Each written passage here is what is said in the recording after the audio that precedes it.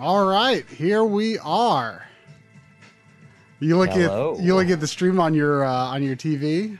No, I'm just looking over at the TV and it looks like there's like it's a Disney or Marvel Studios Disney Plus commercial. It's showing all kinds of things coming on Disney Plus from Marvel during the Super Bowl. I just looked over and saw it. It was just right at the exact moment of as you went live.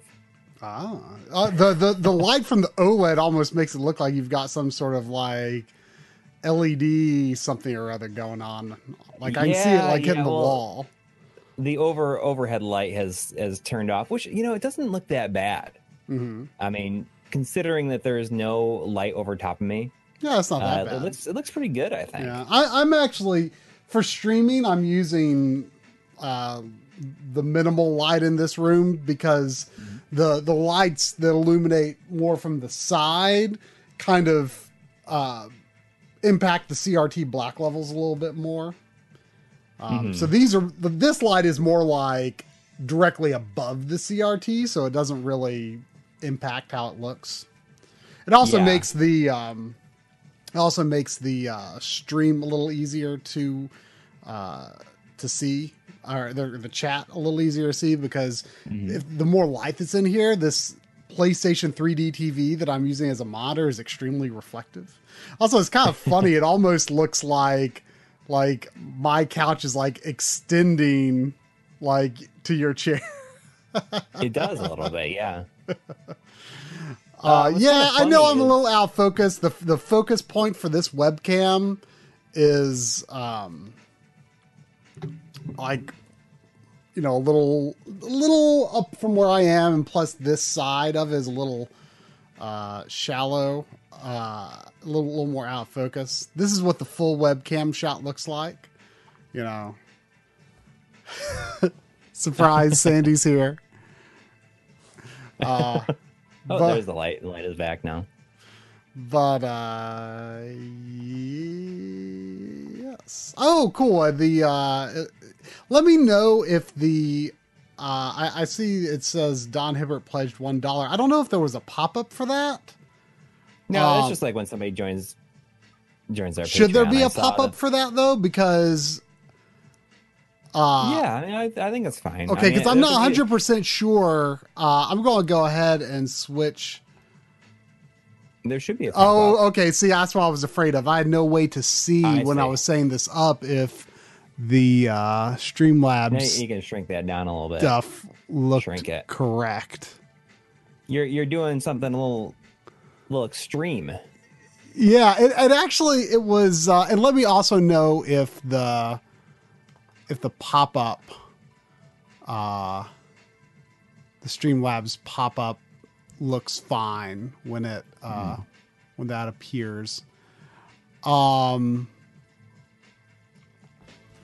right, now I got this this really cheesy PSIO menu music going through. So we're playing on the PSIO tonight because the system that I've got my PSIO mod chip installed in is an RCA jack unit.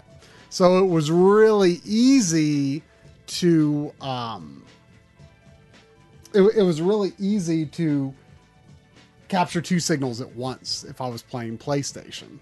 And I just thought it would be fun because Mike Chi sent us review units of the RetroTink 2X Pro, which I didn't even know. I didn't even know what he was sending.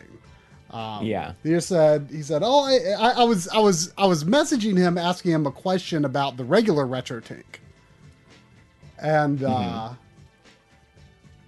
he's like, I might have, because I was telling him like how excited I was to like have it integrated into my setup, because like it's by far my favorite way to capture composite NES video. So I was talking about it. I guess it made him think, I'll send these guys some review units. And so I've actually got Corey's 2X Pro as well. So that is why I'm able to do this twice. No, you cannot simultaneously stream two things from one retro tank. But just for the fun of it as well, I was originally going to use the HD Retrovision component cables, but then I thought, well, why don't I use the Mike Cheese RetroTink brand SCART to component, the RGB2 comp box. So we're all in on Mike Chi, except for we aren't using Mike Chi branded composite cables. Yeah, I'm excited about this. I have not actually the Pro from what I've used so far. Basically, I've been using it essentially as I was using the original RetroTink. I guess the big thing that it adds is scan lines, which I'm guessing that will look horrible on the stream. Yeah. Let's see what happens. Sure. Really quick, we had a $5 donation from our good friend Ben Brody. He says, watching the Super Bowl, so we'll miss some of the stream. Made money betting the coin toss. 49ers win it, and calling the tails and the fur. You can have 5 of it. Thank you. And congratulations. But if anyone wants me to turn like the smoothing filter on at some point, like on either one of these, I can do that. There's one thing that I didn't know about was that this was a feature that was added to the regular RetroTink sometime after we reviewed it. There's a new comb filter for composite video that looks better for retro content, like for game content, really. Like the one that was on there was really designed more for like video content for the composite comb filter. So, right. Like it's kind of convoluted how you select it with just like the 2 buttons, but now there's like there's a toggle. There's just a toggle switch for it on the Pro, so it's a whole lot easier to choose. That's the big thing really, is that it's just like a lot more streamlined and easier to use. But I haven't done like a direct comparison of them yet. But from the videos that Bob posted on Retro RGB, I guess it's also designed like with a more robust board. So supposedly it has a little less noise, but you know, I just haven't had time to directly compare them like that for myself yet. But yeah, so, and later on, like if we wanted to just goof around or something, I can pretty easily capture a few other things, I think. But I you know, as we usually do, like to actually make some progress in a game. So yeah, sounds good. So have you updated the firmware on your PSIO in a long time? I have not. Well, hopefully it works all right. I mean, I'm assuming Crash 2 is not a game that had a problem. I guess we'll see. You got Castlevania. I mean, I literally have not updated it, you know, since I got it and did the video on it. So Crash Bandicoot 2. Vortex strikes again.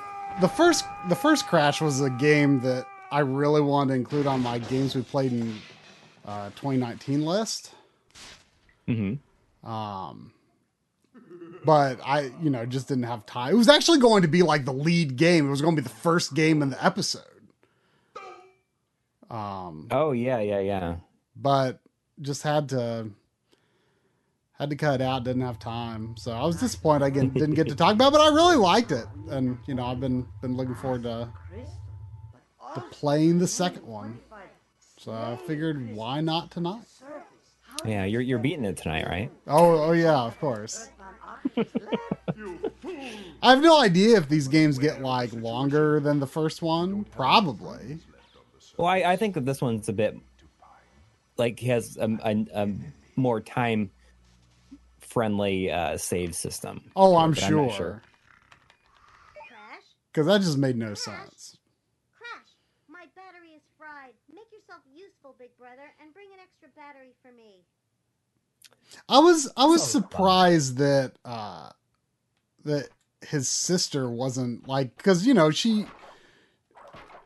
know that you can play as her in the second game, so I was surprised that that she wasn't a character at major all in the character. first game. Like Not even mentioned. I guess there's like probably not much Crash's story in the first girlfriend one. was in. I didn't even know about that character existing at all. I don't know if she's like just gone after the first game. I have no clue.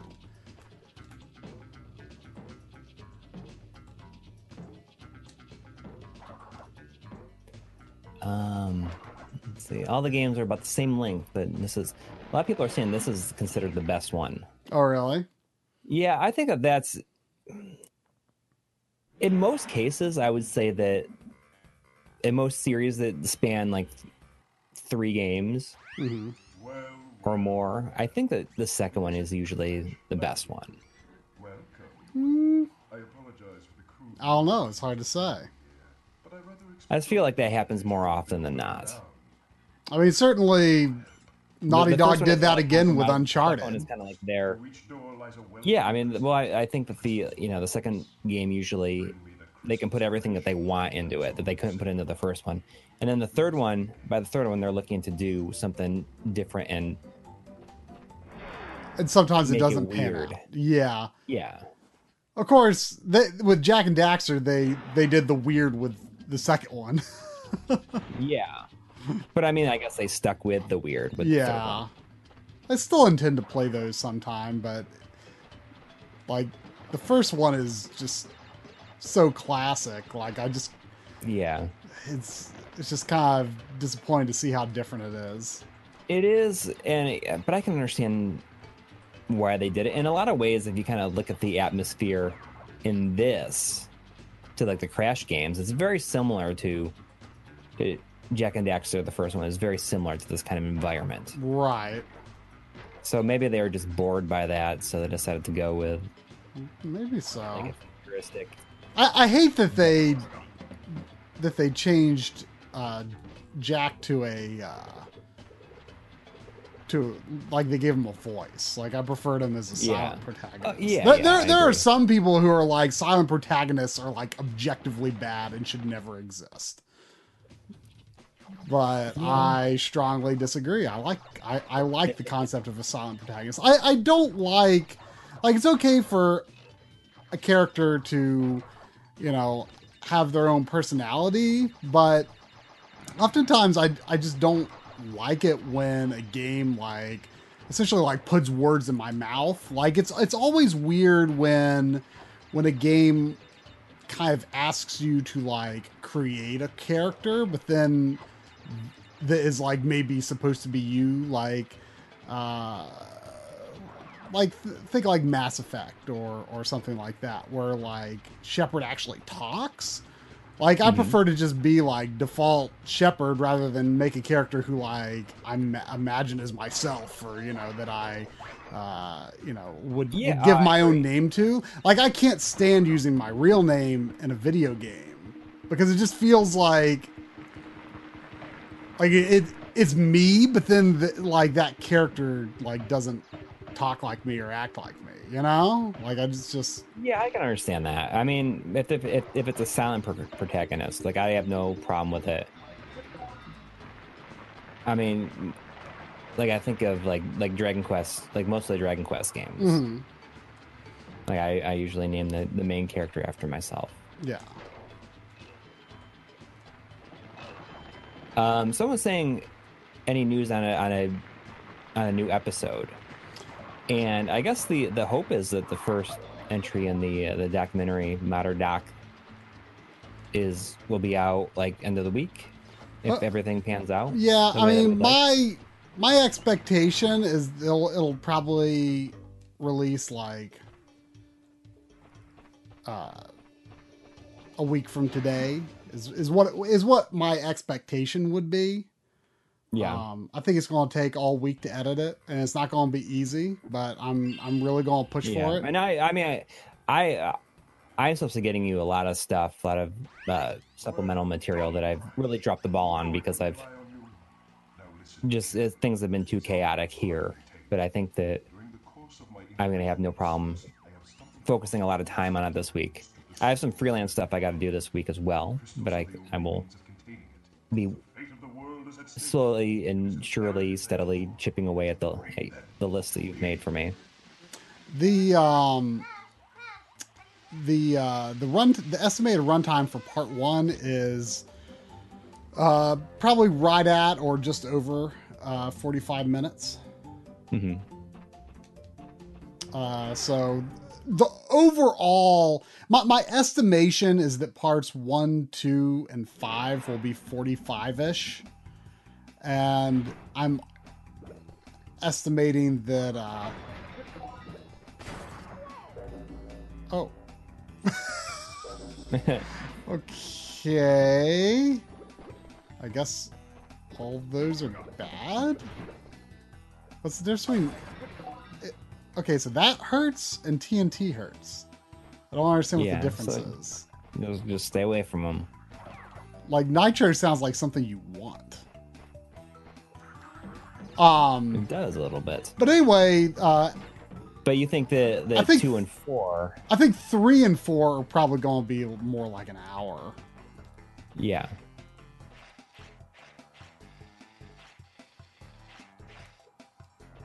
And the expectation is for one to come out a month. Yes, that's the goal. I mean, I'm going to have to, I think, stay pretty on top of it. Like, even when like you're moving into edit an episode, I think I'm going to need to get like the voiceover for the next one, right? Oh yeah, kind of ready as soon as possible, because it's probably going to take about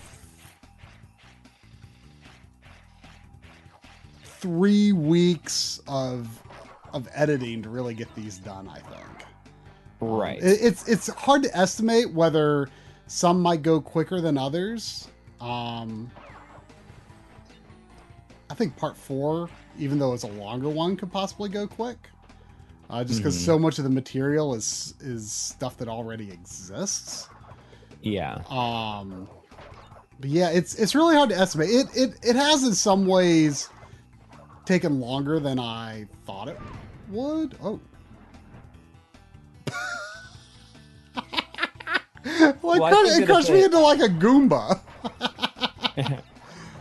I think that if it's in a place, I mean, we'd like to like put it like a trailer together.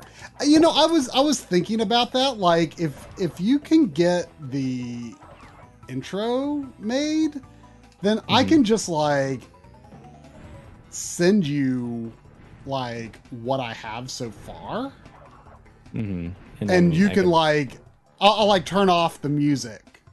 Right. And then you can just like, and I'll export that, and then you can just like make a trailer from it. Right. It's just been challenging here, especially since like the move, and like I thought I was in a good place this week, and then I hated the way I was doing my wiring. So I've changed up a bunch, like some of the wiring. I think that the tracks that I was running my wires in are a little bit too. What did that do? They're not big enough. So I've bought a single track of another brand that's supposed to not too much bigger, but like slightly bigger, to allow for more cables to go down each track.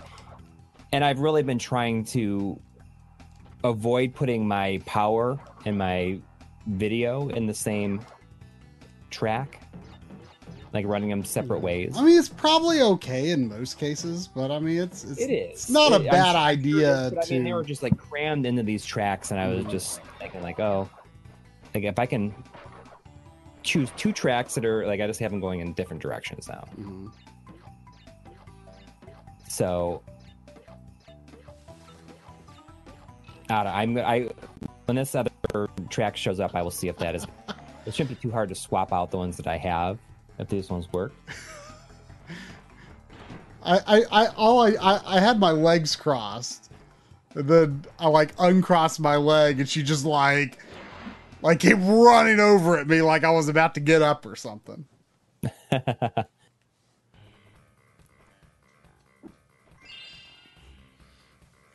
Why composite? Because I could record composite. Can anyone tell me whether like it's important to get all the crystals in every level? Like, I know that like I wasn't really paying that close attention to the story, but there was in the cutscene there's like long purple crystals that are spinning were there. I'm assuming those are important to get, but the others maybe just bonuses. Crystals are required to progress to the next. You need crystals, yes. But just the purple one? The gems are required for the true ending. I mean, that's not as important as long as I get an ending.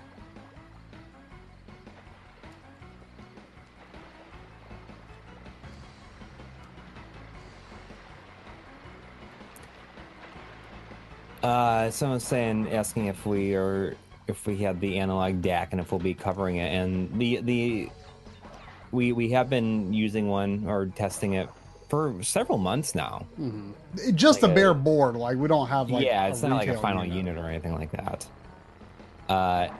Whoa! And I think it's pretty cool, and we would ideally like to cover it. I think that I could definitely shoot in here. I just need to do something about the lighting because it is so boring right now. And I feel like I need to. Maybe I could put like the those plug-in track lights that I have. I could probably make it seem a bit nicer, more moody in here. Right now, the analog DAC does only work with their stuff. It's because it uses the HDMI out as to send just like pure data, which the DAC then translates. I think it'd be kind of cool if they could work out a way that they can make it so that other people who do HDMI devices could use it. I mean, I feel like that's something that they wanted to. They could say, "Here's the code that here's how to do it." Yeah, I've seen a lot of people say before they don't like understand the purpose of the analog DAC, and I can understand if your assumption is that like, okay, why can't Bandicoot crawl? I guess Bandicoot can crawl. I thought it was a slide or something like that. Maybe if I guess if I'm running, I didn't know about it. But I mean, you can get better if you want to do analog, like you can get better quality out of like Mega SG.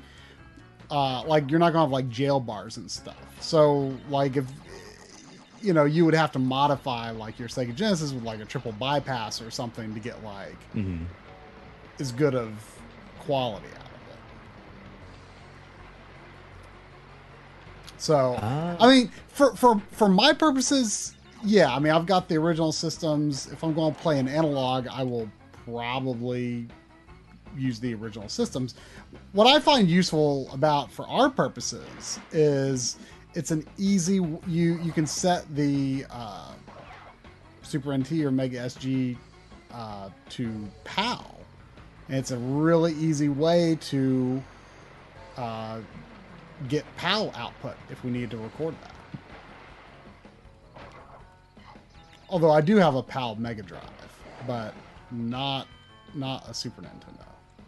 I've actually been using that PAL Mega Drive the past couple of days Or, well, really since yesterday. It took me forever to find it. It was just buried under a bunch of stuff as part of my whole reorganization process.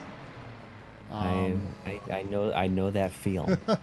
I was just like I very rarely like have like an extended time where it's like I just don't know where something is. Like it just doesn't often happen for me. I don't lose things. I was just like, where is it? It was driving me nuts. Things were just all over the place here. That I would just set things down and like not know where it is, or I just wouldn't see it, and it was getting so old. I mean, I would use something, set it down, I'd come back for it, and I could not find it for like 15 or 20 minutes. And it happened repeatedly, and I started doing something to let myself remember. Whenever I set something down, I would say, I am setting the wire cutters on the like next to my Genesis games. Like I just say it out loud so that I would hopefully not forget. But I mean, it was excruciating. Yeah, I mean, I've definitely had problems with that in my reorganization process as well. But like, you know, it would take like a minute tops to find something. You know, this took like 30 minutes. Yeah. And then you find you're like, it's in some place you definitely already looked. Exactly, it was. Every time. It was sitting on the guest bed, but it was like buried under a whole bunch of stuff. You got a is that 10 euro? I don't know. I believe so. I believe that is a euro. Got 10 euro from Fabio Biffo. Thank you. Top 3 Crash games: 1, Crash Team Racing; 2, Crash 2; 3, Crash 3. Composite sucks. It always did and always will. RGB is just lovely. P.S. You have to jump on the TNT boxes and get all the pink crystals first. Oh yeah, jumping on the TNT boxes does, I think, count as breaking a box. I don't have a top 3 Crash games yet because this is my only my second one. Yeah. Well, thank you, Fabio. But I really liked the first one. I liked it a lot more than. I mean, I thought I was going to like it, but I still liked it more than I thought I would. Like, I like how like just sort of straightforward they are. Like, in an age of like these heavy exploration platformers, which I love too. But that was like outside of Crash. Like, all platformers were like, you know, following Mario 64. And what I thought was so interesting about Crash 1 was it never really registered in my head that until I played it, that it came out technically after Mario 64 in Japan, but like about a month before Mario 64 came out in the US. And like I just always assumed it was after. So that really surprised me. And so even though like it technically came out after Japan, I wouldn't be surprised if Naughty Dog played some of it, you know, after it came out in Japan. Like, the game had to have been so close to done, right, that like it couldn't have had that much influence. We had a $2 donation from our old friend Blade Blur. Oh, thank you. He says, what do you call a racetrack in Crash Bandicoot 3? A crash course. what Maybe that might what does be it have to do humor. with 3 specifically? But that is good.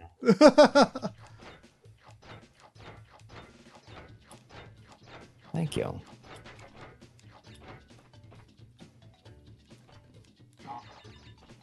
Get it? Crash course? Are there a lot of those in Crash 3? I don't know.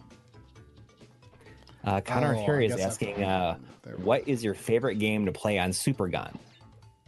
And earlier today, when I was making sure that my Oh, Super oh Gun was no. working in my setup, I was playing Final Fight.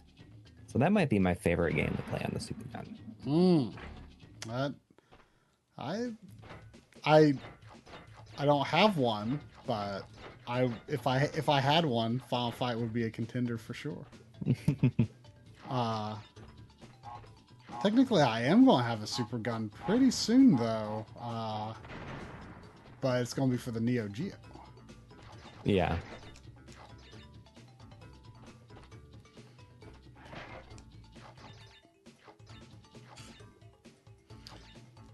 To break the armored crate's body slam, press circle after jumping. Oh. There's a lot of moves that I don't know about.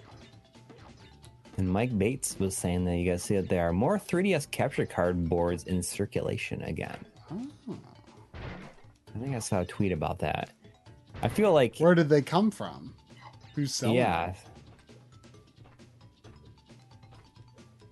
I feel like I've just been so out of the loop. It's kind of silly. Like, I mean, I'm a little out of the loop too. Just because I've been working so hard on this first documentary episode. I feel like I definitely got like a second wind with it the past couple of days. Like I mean, it feels weird to think about, but like. I made a few, there's not a lot of comparisons in it, but there are a few comparisons in it. mm-hmm. Like, I kind of made comparisons. I was like, you know what? I kind of miss doing that.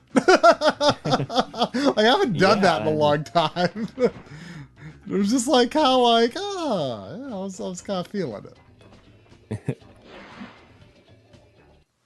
Murky is selling them again. Oh, okay. I wonder where he got them from.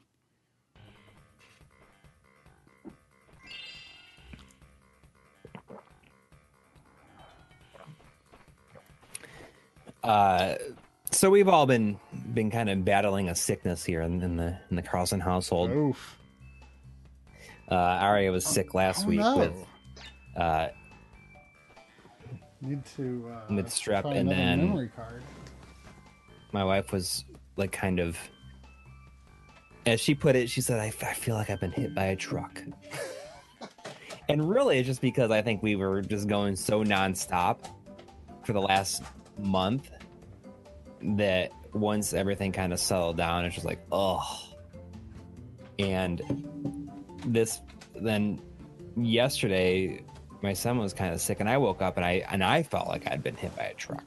And I went to bed. I went to bed at 10 o'clock last night, and I slept until almost 10 o'clock today, and I feel a lot better. I just think that we're just run down, and the thing is I hope it's not. I hope it's something that's going to get better. I hope it's something that's going to get better, because this is not going to be cool if this is going to be something that's is going on. Maybe it's just from carrying so many boxes and stuff while moving and doing all kinds of stuff, like using screwdriver so much. But my hands, like every morning, I wake up and they're like swollen, kind of, and it's like hard to like move them. Jeez. And as like throughout the morning, as I just like use them for different things, it gets better. But I mean, last week I had to take like ibuprofen to get so it didn't hurt. I mean, I definitely had a lot of problems. Just from all of the work that I was doing, getting this room built, moving stuff all over the house, doing all the wiring and stuff in here. I mean, I had like my first the first serious back pain I'd ever really had. Like, it felt like, this was going to be like all the time, in 30 years. Yeah. Really quick, we got a $1 donation from Blade Blur again, saying room tour 2020 when? Probably after the documentary series is finished, but You've been shooting a lot of stuff. I've been shooting as it. time is going on. Yeah, I've been shooting it as I've gone, so it should be a relatively easy video to put together. But like, I just got to get the documentary series done, and it'll be cool too, like because everything will be more settled. I'll have kind of used the setup for a while. You know, some of my ideas may change. As when I you figure go, out- you know, I might be like, oh, this aspect isn't working. Like, let me like try something different. So I think it'll be good to wait a little bit. But yeah, probably in the summer, I'm guessing. Castmania Games was wondering if I'm drinking enough water, and I feel like that I am. I drink about 3 of these things a day, if not more. These are 750 milliliters, so I feel like I'm getting my my water intake. I see that there's Retro Mags Brian is asking if I got the Herzog Zwei print, and let me check on it because I thought it was supposed to arrive last Thursday. But let me see.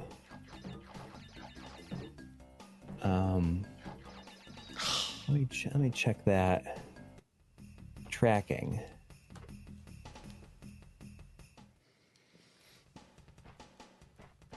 It looks like as of yesterday, it says in transit February 2nd, expected delivery January 31st. So I had a yet, it package. hasn't. I had a package come from Europe that took a really weirdly long amount of time to come. But it did eventually. Whoa. But those I think bouncy my- blocks work like the multi-coin blocks in Mario, I see. Like if you stop bouncing on them, then they're not going to have as much stuff. My game room tour, it's hard to say exactly when it's going to be, and it's not going to be nearly as in depth as yours because it's just been it's just been too chaotic, I think, in terms of like stuff I would have liked to get done, especially this week. You know, I said last week, I said, I might be doing a wearing my setup stream this week. But I was man, just optimistic. I was just like in such a miserable mood when I pulled everything apart. And I was like, I was just like so angry about it. Because not only that, but you know, this sort of vertical setup that I have done here, there's a lot of things that I didn't think about before, and like the length of my cables comes into play a lot. And that you got to go down the tracks, and for the most part, like 6 feet is fine, but when they're not near a track, and you got to go left or right a little bit, and then go down the track. And I realized like a lot of the cables that I have aren't quite long enough, so I've had to rearrange things to reach, and some of them it's just not going to happen. Yeah, I was afraid I was going to have to buy quite a few cables, but it turned out that I really only had to buy like the 2 that I needed that I didn't have. Like, Yeah. like I mean, there's a needed couple- a new Dreamcast cable, and I needed something to go with the soon forthcoming Neo Geo. So luckily that was all I had to buy. I kind of want a new Super Nintendo cable, but to be honest, I don't think there's any problems with it. It's like it's the one that I have that isn't the shielded coax. Like I've just kind of tried to make it a point to do that with everything, but like that one's fine. It's C-Sync, and I've just not had any, audio or visual issues with it at all. So I'll just leave it as it is for now, I suppose. I had to record a comparison yesterday that was using coax, so I just used the NES cable that's next to it.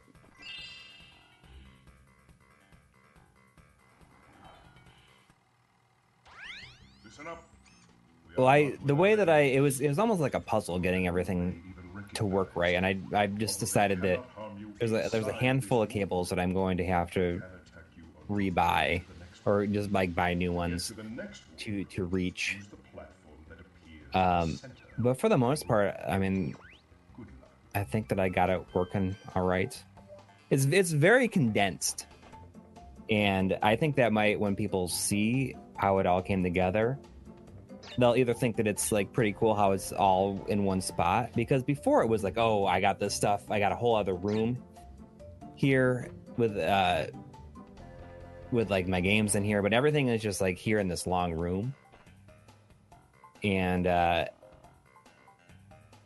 it's going to be just a lot easier. But also, I thought I was going to have like multiples of the same systems hooked up, because I thought I'd had the space, but really I don't. What am I supposed to do? I mean, the way I have everything run, which is actually kind of cool, is like if I need to plug in a different version of a system, the way all the wires are, I just can unplug one and easily plug in another version in the same spot. So that'll be it. Oh, did the stream go offline? Huh? Since the stream is offline, I was now saying stream is resumed. And I one of the things I just kind of had to let go of was like, oh, I want to have like all the most recent generation stuff together and in this spot. And then I ended up not doing that because the way things fit, it was hindering my spacing a lot.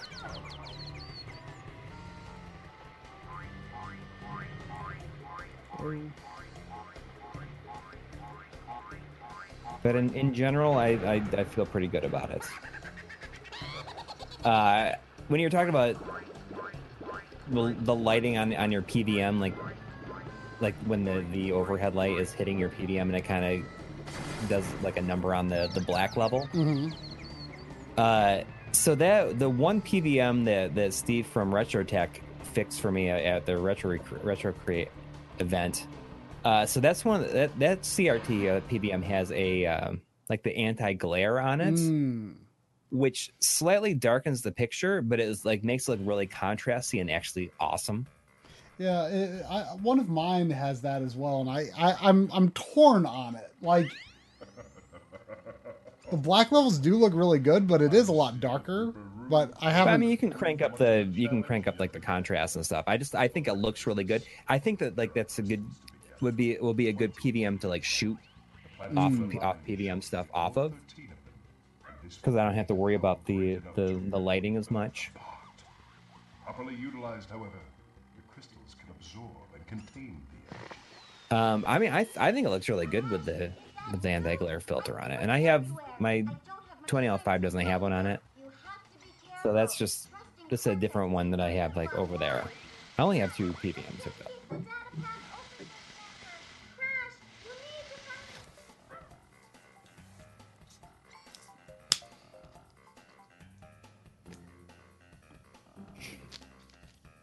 But I mean, that is the only one that I have with it on it. Is that little one? This is really weird that you just walk into a wall and it's save your game. That is really weird. You don't even check it or anything. You just walk up to it. I saw Blade Boy asking earlier if I would play the Insane Trilogy. And I've been so tempted to buy that so many times over the past however long it's been out. And like, it's always just kind of like, well, you know, I guess there's more important games to spend my money on. Like, for whatever reason, they look cool and I would like to play them. Mm-hmm. But, I like Spyro and Crash, like, even though they have these new versions, like, I just feel compelled to play them on PlayStation for some reason. Now, I don't feel like I would have felt that way a few years ago. Like, I probably would have played the new HD version. But, like, I feel like the original versions hold up. Yeah. Well, there's apparently a new print of the Spyro that has all the games fully on disc. Oh, really? Is there any way to tell from the box? Not from the box, but I guess it has a Crash Team Racing pamphlet inside of it. So if you have a way to pick up the box and shake it, you'll hear it moving around in there. There's no pamphlet of any kind in the original print? As far as I know, I mean, there might be like nothing that has the same heft as that you could hear. Mm-hmm. Like it's slightly smaller, so you can hear it shaking. Mm-hmm.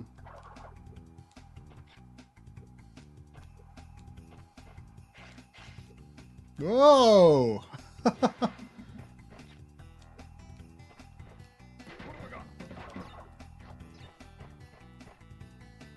If everything goes well next week, I'm kind of excited. Depending on what my schedule is like on Friday, but there is I'm not sure if I've even gotten in or if anybody who signed up for it got in, but on Friday is the Phantasy Star Online 2 closed beta test. And I am hoping that I got in so that I can play. I'm excited awesome. about it. But if everything works out right, and if the setup works, we might for next week's stream we might be playing some Phantasy Star Online episode 1, 2, and 3, hopefully plus on the GameCube online with a couple of other people.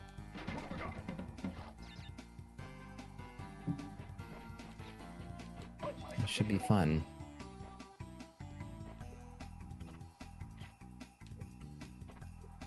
They'll make for a different kind of stream.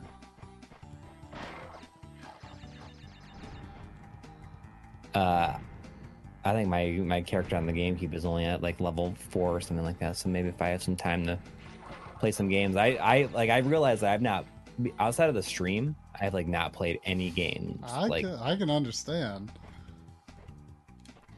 And I was thinking, I should just like play something.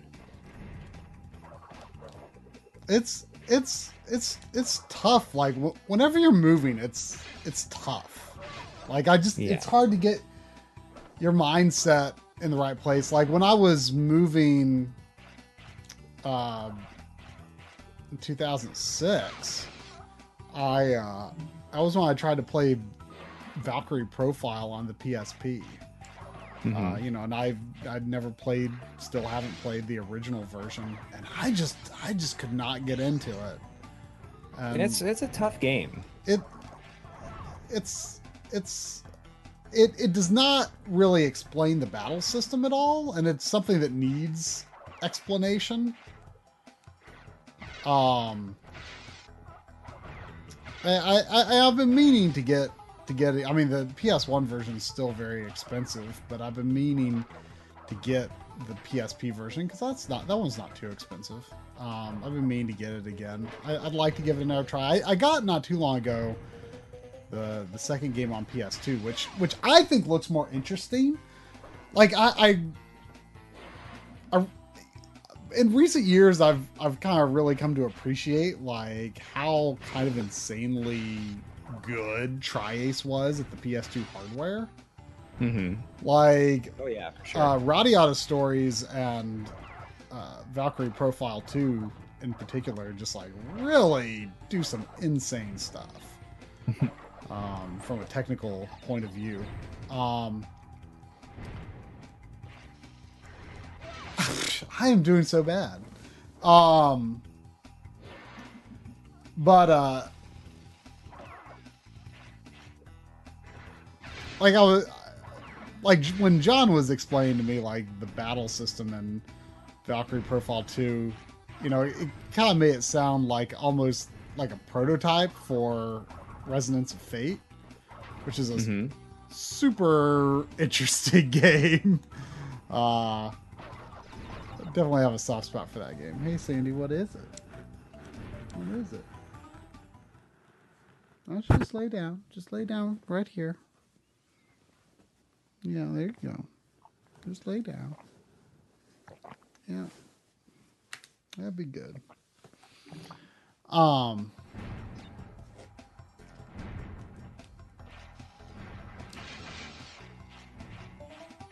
But speaking of just playing games, the other night I was like I need to just like I need to play something. You know, I've been working pretty late. I was like I need to just like have something to.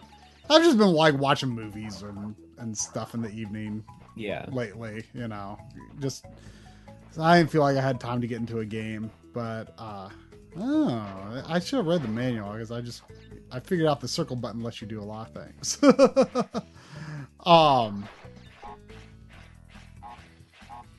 But I started. At first, I was going. I was oddly kind of in the mood for like kind of like a modern like open world game for some reason, which is not something I'm normally super in the mood for. But it struck me, and I was thinking I was going to play Horizon Zero Dawn finally. Oh. Yeah. But then like just before then, I was looking at my Xbox shelf, and I'm like, you know what? I'm actually going to try Monster Hunter World. Oh, you know, did you? I did. I played about 3 hours. Can you play? You can play with other people, right? You can. I played about. I mean, I have it too. You have the Xbox version? Yeah. Yeah. Well, I mean, I think it's almost required that you play with other people because I think eventually and even early on, like it can take forever to kill certain monsters. I played about 3 hours on Friday night and about an hour last night. And I can't decide how I feel about it.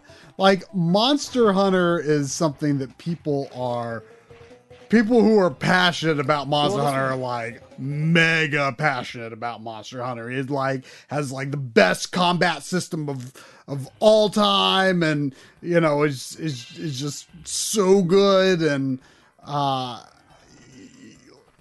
like, but then there's like other people who are like, I don't really get it. And like, I played a demo of the Wii game. I think you could pick it up at like GameStop or something. I was just like, I don't know. Like, there's a lot of just like chasing down a monster, and then there's just like a million load screens.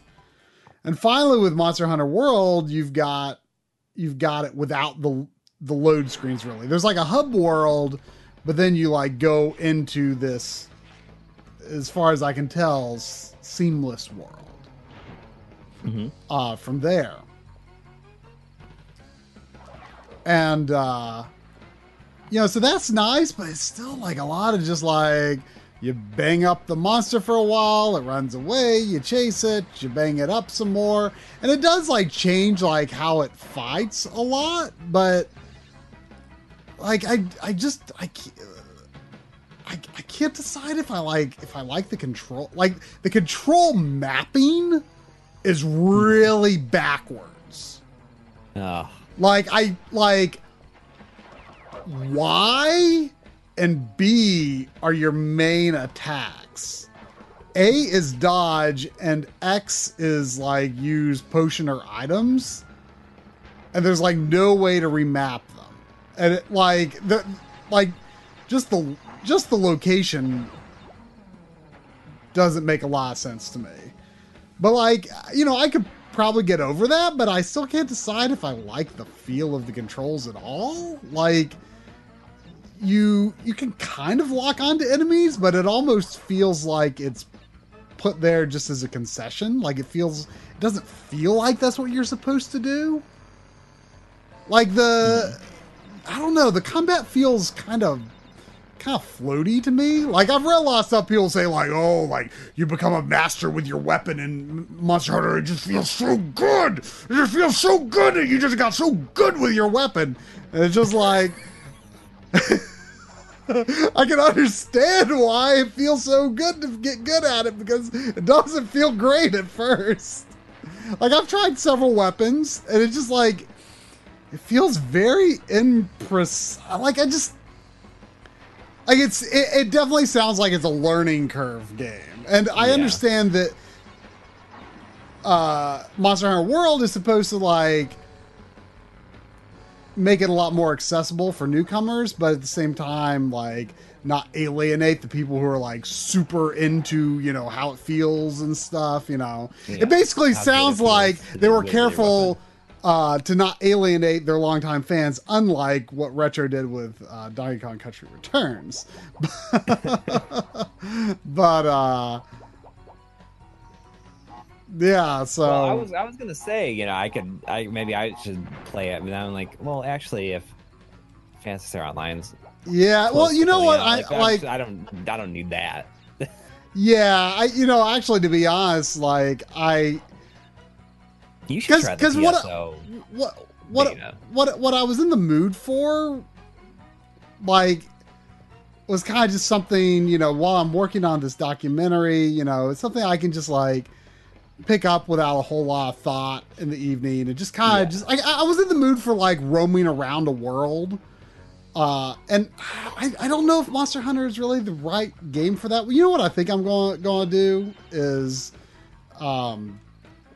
instead of continuing with Monster Hunter for now, I think I'm going to get back to making progress in the next Final Fantasy 14 expansion, which is Stormblood, which I started over the summer,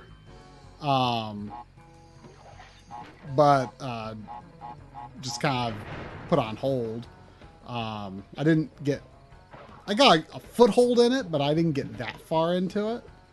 So I think I'm just going to go back to that. You know, a game that I know how to play.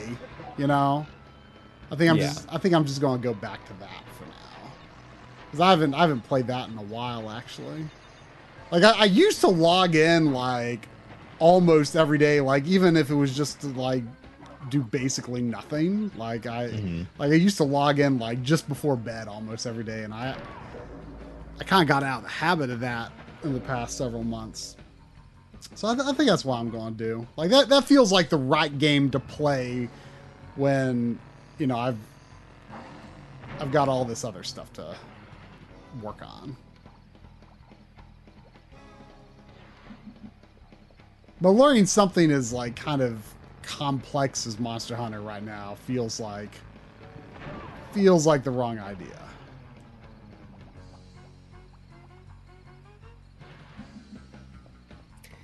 Yeah, I mean, I can understand that.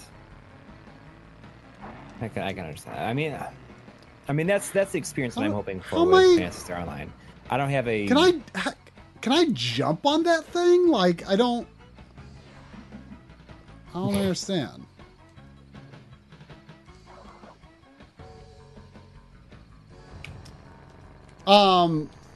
If you've got Final Fantasy 14 is a very scalable game.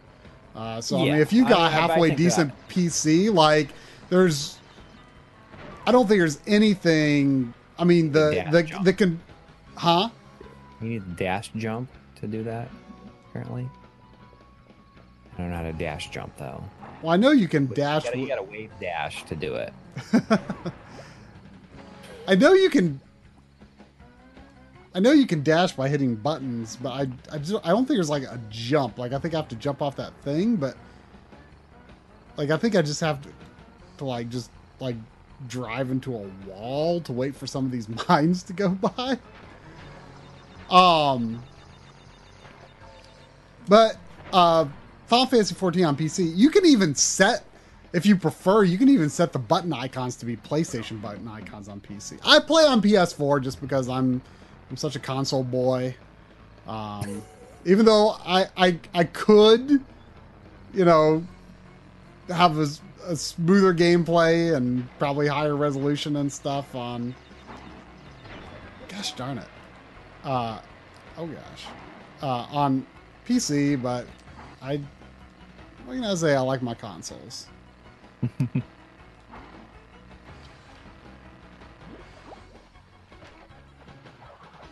Yes, indeed. Yeah, I'm I'm excited. Fantasy Star Online is gonna. I haven't had a game like that in like 20 years, basically. So we'll see. I'm looking forward to Final Fantasy 14 on PS5. I think that's going to be pretty good. Like the director already said like they started development on PS5, and then like then Square Enix was saying actually he was expressing his desire to develop for PlayStation 5. It's like, yeah, right. I mean, even if they didn't make a PS5 specific version, like it could still run in backwards compatibility mode. You know, and I assume would have a better frame rate because it's uncapped, but it usually, unless you're in like an instanced area, it's usually not 60 frames per second. But if you're in an instanced area, it tends to run pretty smoothly. Critical Unity in the chat is wondering why even have the left video if it looks like crap. Oh, just and for, really the answer just is for fun. because we can. Yep. It's interesting. Why it's not? Fun I mean, I think it's the most interesting thing about the RetroTink. I mean, that's what I love about the RetroTink is it is this very pure way to capture composite and S video, and sometimes you need to capture composite or S video, or maybe you don't have the cable to capture it, you know, and to capture a certain system, or you don't have the mod or something. You know, composite S video can be your best choice in those cases. So, you know, that's why I love the RetroTink, because like I just ordered the Koryu that Video Game Perfection is selling, and that's just a transcoder. That's a transcoder to component, composite and S video to component, which I'm excited about that as well. Can I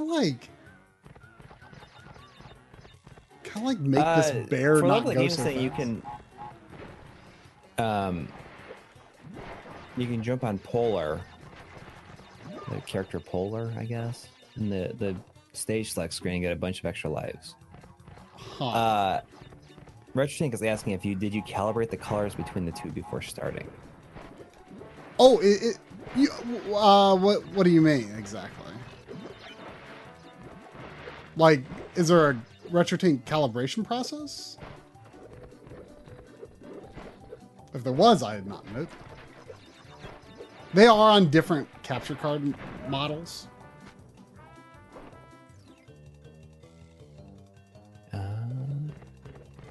Wait from the response.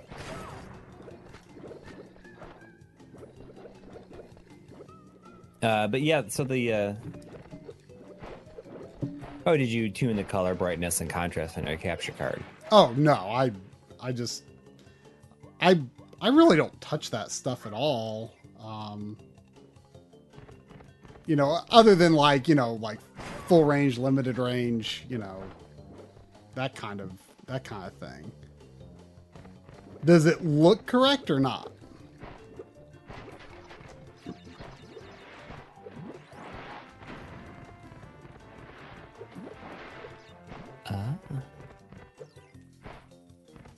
I mean, I think it looks fine. I mean, it's what you expect, I guess. I mean, the colors to me look like they're fairly Oh, yeah, so Mash, you're saying actually. so it looks awesome. Yeah, I didn't really do anything special other than, you know, making sure I had my range selected correctly. I am playing. You know what's interesting is that, you know, Crash 2 still is not a DualShock. You can jump on Polar 10 times. He's right there. Oh?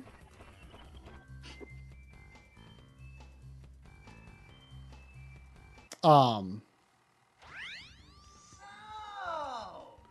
you were helping Cortex gather crystals. Yet you have acquired a gem. Interesting.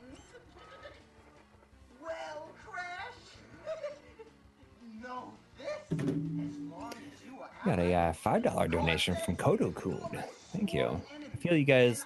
I'm balancing editing for freelance and for personal. I'm editing a freelance doc while watching this stream. Hang in there. It's the endless cycle, I suppose. Yeah, But I mean,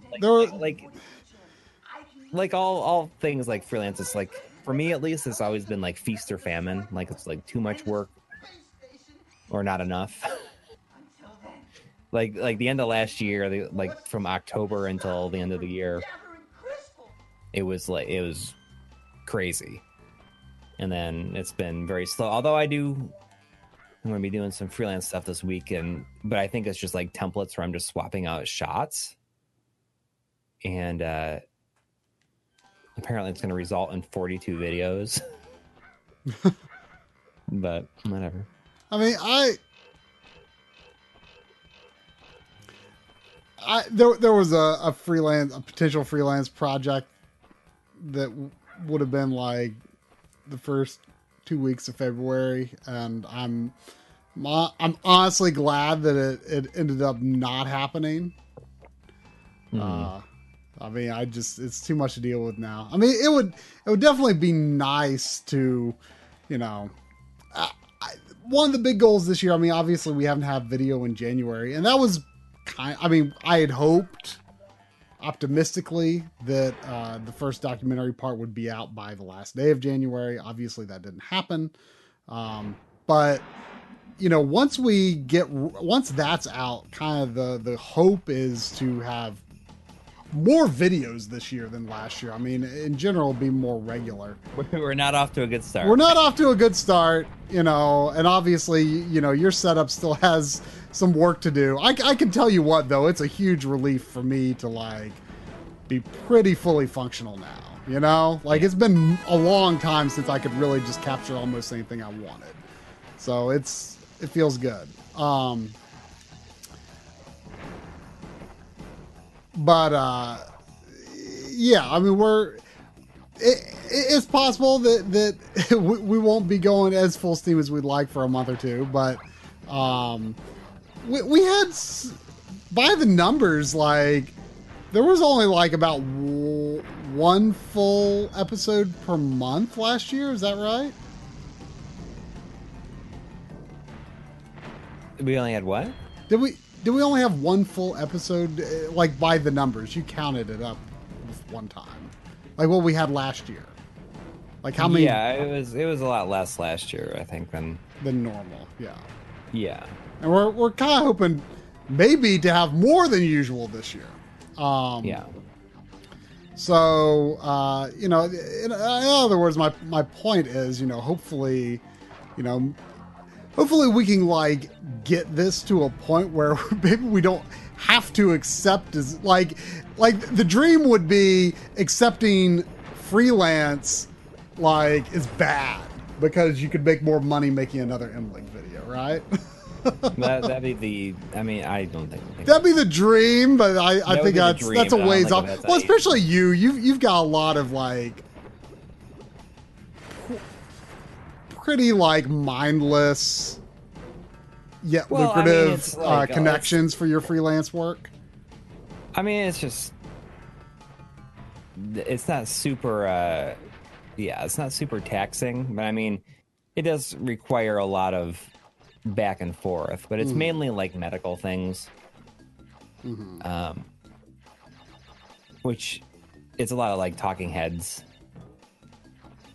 Really quick, we had a $5 donation from Potbelly Punch. It says, correct me. SCART is a connector. RGB is a signal. You can get S video or composite quality from a SCART connector if the TV supported it, Correct. or if the cable was wired up for it. But that is correct. But you can't like how to put it. You can't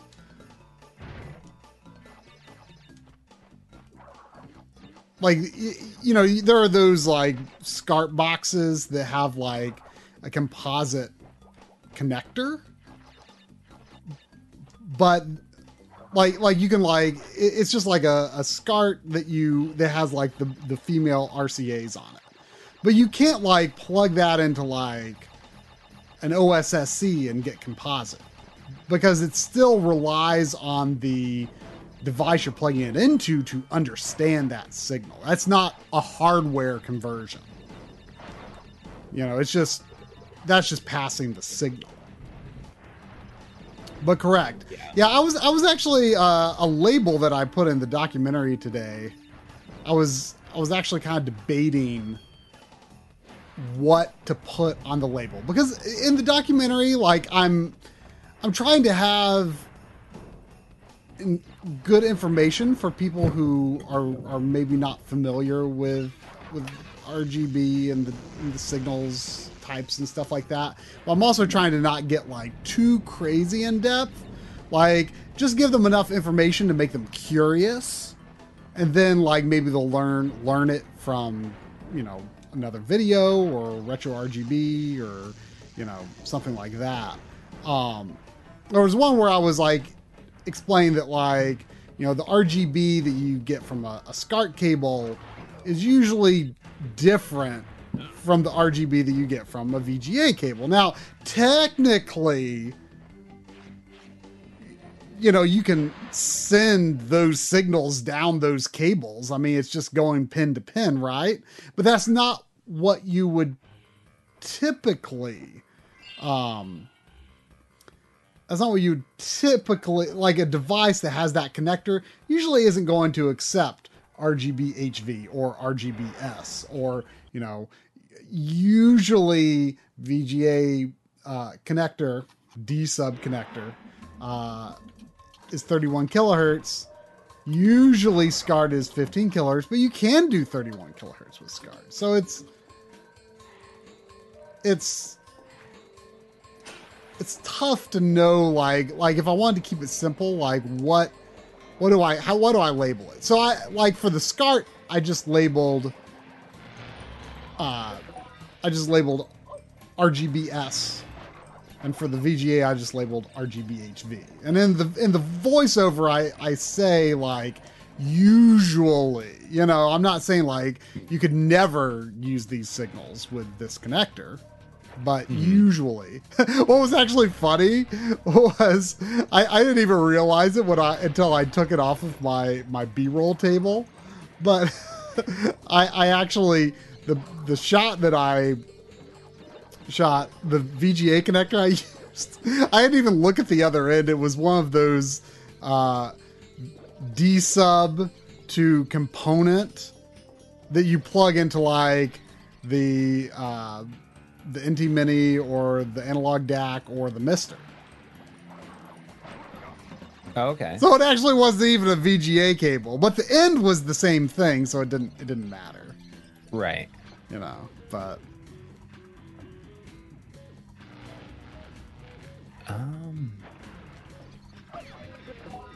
feel like I missed something here. I don't know if. Right. Okay. Yeah. Drumata was asking about the live stream archive, and if you just go to the front page of the channel, it's all on there. It's been like 200 something streams at this point. Seriously? Wow. Yeah, probably more than probably getting closer to 250 now.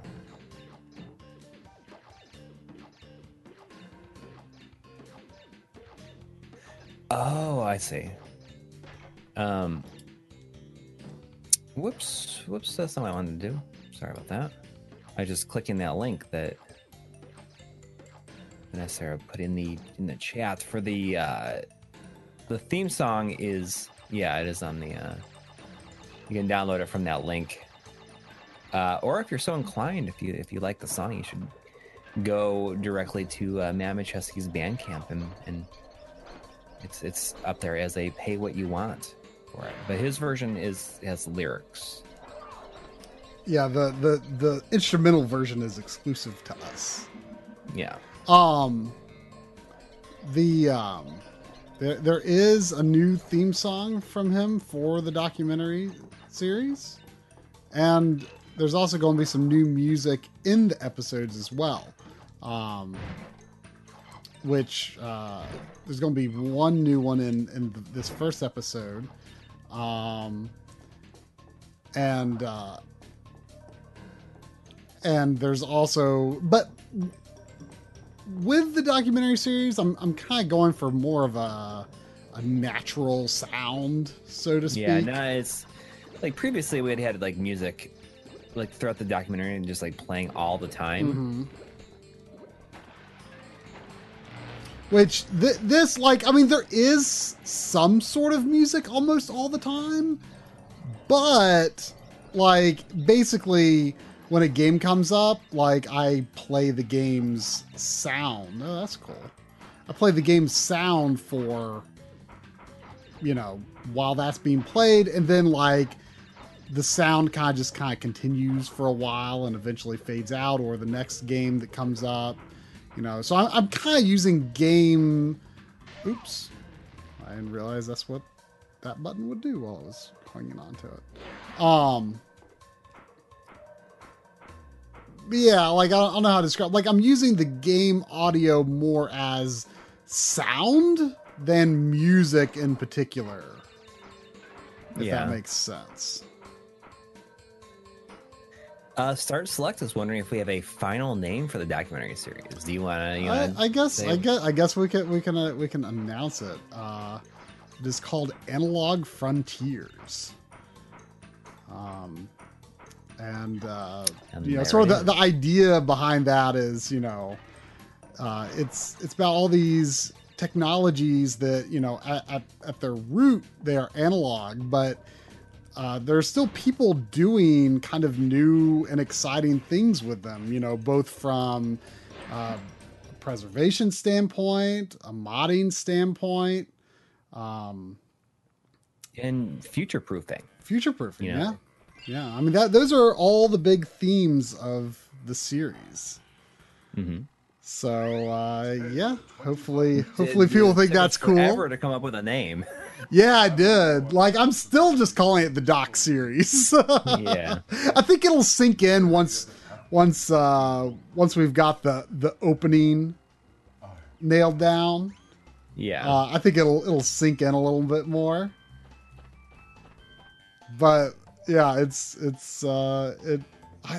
was so afraid of committing to a title for a long time, I think. Yeah. But I've actually had like the titles for the individual parts. Like I've had those were easy. Do we want to tell people what the individual parts are? Sure. The part 1 is just called The World of Vintage Gaming, which is, it's kind of just an overview of, of people that work with this kind of technology, the kinds of products and services they've provided, and also just why people bother with this old crap. Part 2 is called Original Hardware, and it's all about anything to do with playing on original hardware. That involves playing it as it is, how realistic it is to continue to play on the old hardware. When do you need to be concerned about repairs? And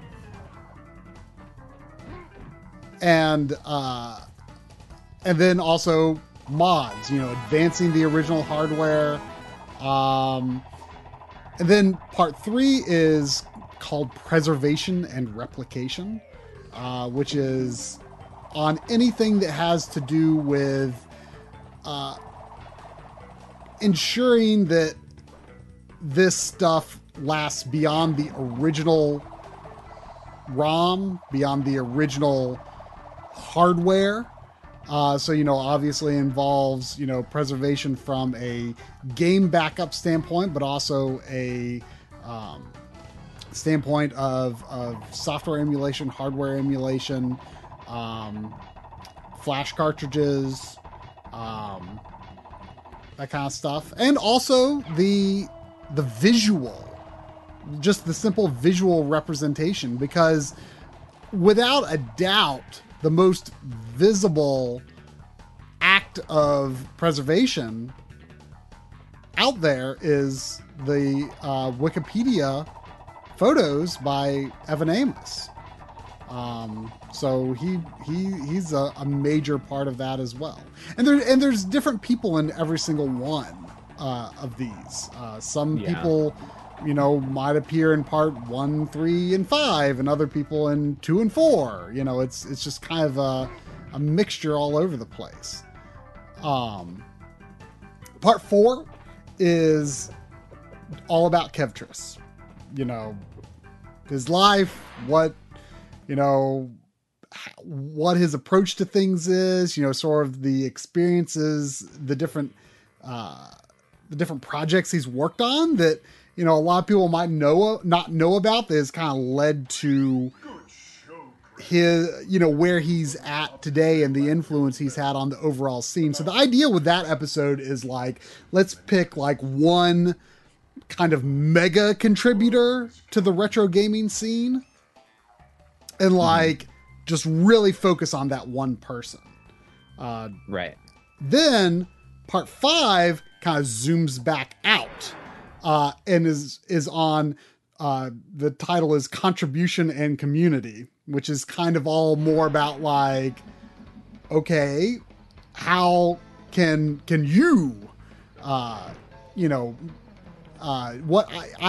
can you turn an idea that you have into a real product? What kinds of concerns and considerations might, you learn from these people who have experience, how does it go from, idea to finished product? What kind of costs and unforeseen circumstances, and then also where, just kind of the community in general,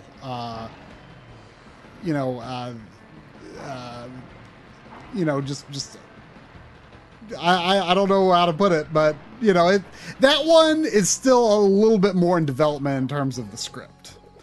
The script for that one is not finished, but the script for all the others is finished, which was a very difficult and time-consuming process. But now we're full on editing. So, right, like I say, it's gonna be probably close to 5 hours of content. It's gonna be 4 to 5 hours of content overall, which is kind of close insane. To 5. I think it's going to be pretty close to 5. Yeah. It's almost going to be as much as a movie trilogy. So we had a couple of donations while you're going through those. the first one we got $2 from Tech Assistant saying LG Game Mode reduces the input lag. Do you use it? Oh, of course. Well, I mean, I guess there was apparently a new firmware update that reduces it further. I think he mentioned earlier that it reduces it even further. I just checked on my TV and I had no firmware updates. So And I know which model they is roll it it out then? like they roll it out slowly. Usually, I found. So when it pops up, then I Well, generally update. Last time I used the time sleuth on last time I used the time sleuth on mine, I had 17 milliseconds, which is like 1 millisecond over a frame. And I Right, well, consider they're saying that I consider that really apparently this new firmware reduces it to 13. good. Not that I think I would notice, but that's always good. My dad has a relatively unremarkable, but seems solid enough. You know, he didn't want to spend a lot of money. An LCD LG. And I used the time sleuth on that, just not that I had any expectation of playing games on it, but I just wanted to know. It was 14 milliseconds. Oh, wow. So it was under a frame. Next week, we had a $2 donation from Blast Processing with an exclamation point. Saying, I love composite the way people love vinyl records. And I can appreciate that. I can appreciate that as well. I was actually going to play in composite tonight on my PVM, but I'm looking at the RGB to component on my end here. But there is, like, I mean, as much as like I will, usually play NES and RGB, there is just like that crunchy, composite look to NES. I've got big time nostalgia for it. I think it's important to represent that, from time to time. In fact, I want to, before I end the stream, I do want to try a little NES, because I want to see if we can see a difference between the comb modes, because I haven't had a chance to do like a side-by-side comparison of that yet. But Mike said that the hey Sandy, what's your end goal here? What's your end goal? Are you gonna lay down? Here, you trying to get down? Or you? There's not much room to sit on my lap without a recliner here, Sandy. You can sit. We had a $2 donation from Ben Brody saying, Corey, tell me more stories about your haunted house. Well, when I was doing some stuff the other day, it sounded like someone was walking around upstairs, like above me. Oh, yeah? And I went upstairs. Yeah, it was just Sophia. The cat was running around. Sophia should not sound like a person. Yeah. But it wasn't like foot stuff. There's like boom, boom. And it was obviously she was like jumping. Because she sometimes just goes wild and hops around and does all kinds of stuff. Is she adapting to the new house pretty well? Yeah, I think she likes it quite a bit now. Sandy likes this couch because my usual couch has like a console in the middle with like it's like raised up and it's got like cup holders, and then there's like a compartment that has storage in it. And so like Sandy is either in the other seat, partway up on that console, or all the way in my lap. And she likes this couch because she could just kind of lay on me a lot more easily, I guess.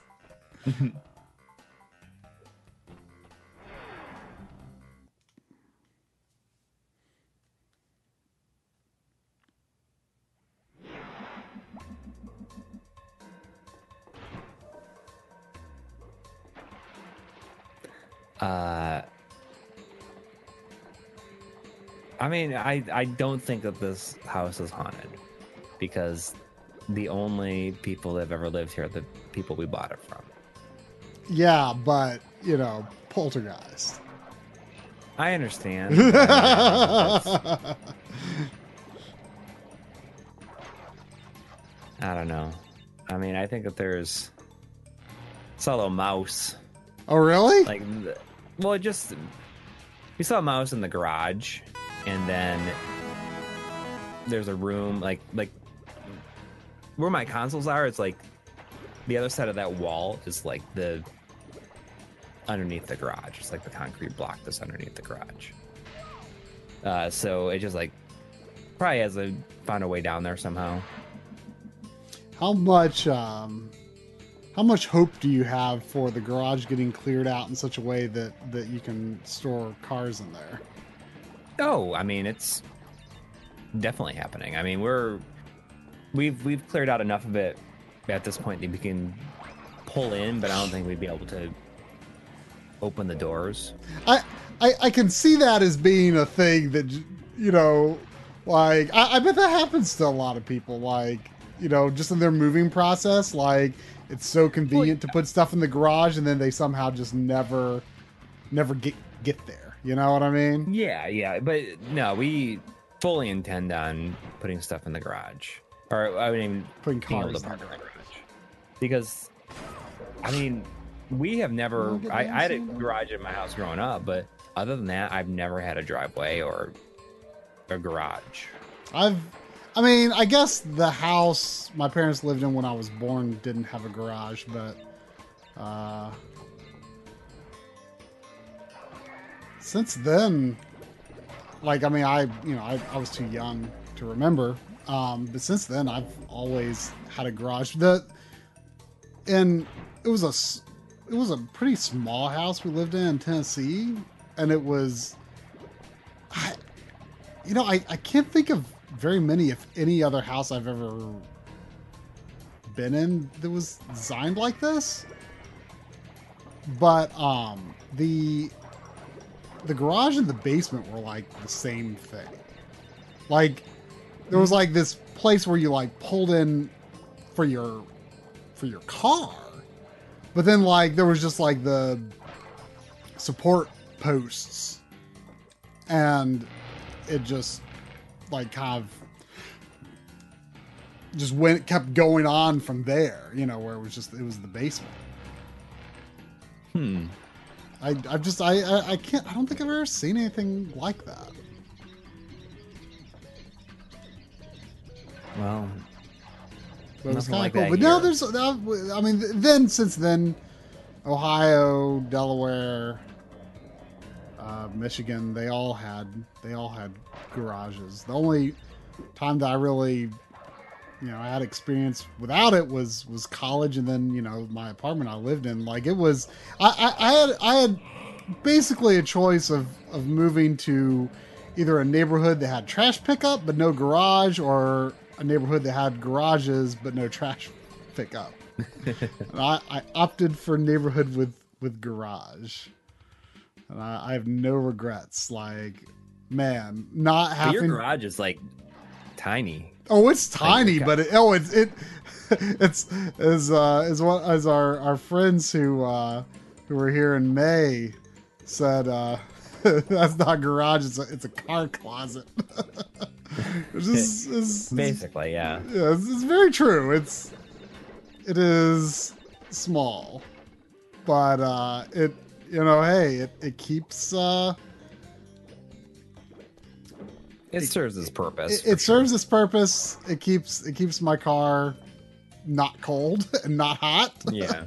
So And that's the thing. I mean, that we will enjoy is, Yeah. going out, like having to take everybody to school and do whatever and not have a cold car. Well, I mean, I had a very old car when I first moved to this house, and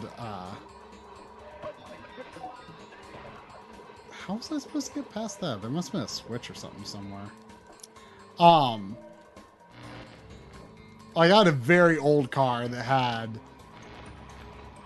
terrible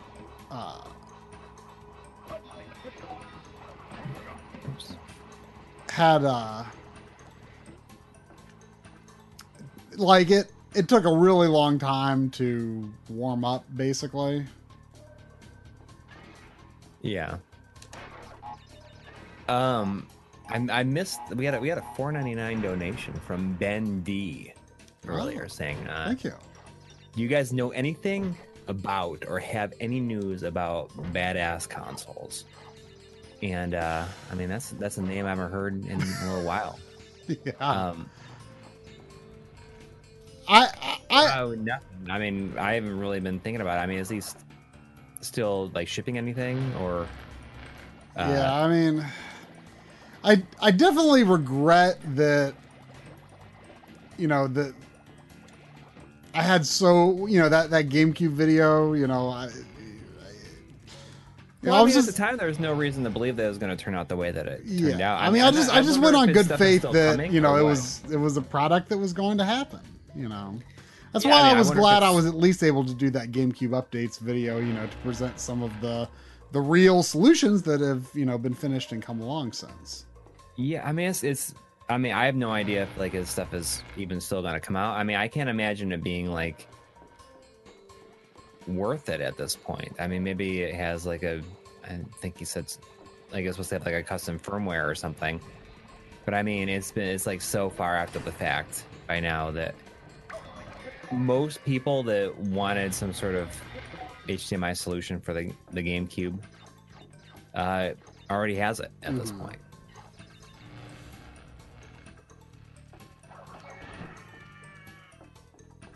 I mean, I don't know. It's unfortunate that it worked out that way. Yeah. I don't know if he's like shipping anything else that he's done. Crash! Thank goodness. I hacked into Cortex's I computer don't know. and found detailed schematics for an improved Cortex Vortex and a suspicious-looking space station. I'm not sure, but Cortex might be trying. We are going to be doing Dreamcast this year. Yep, and hopefully we. Yeah. I think the Wii will definitely happen as well. There's no reason for it not to, honestly. Basically, once the documentary series is done, like we can do anything.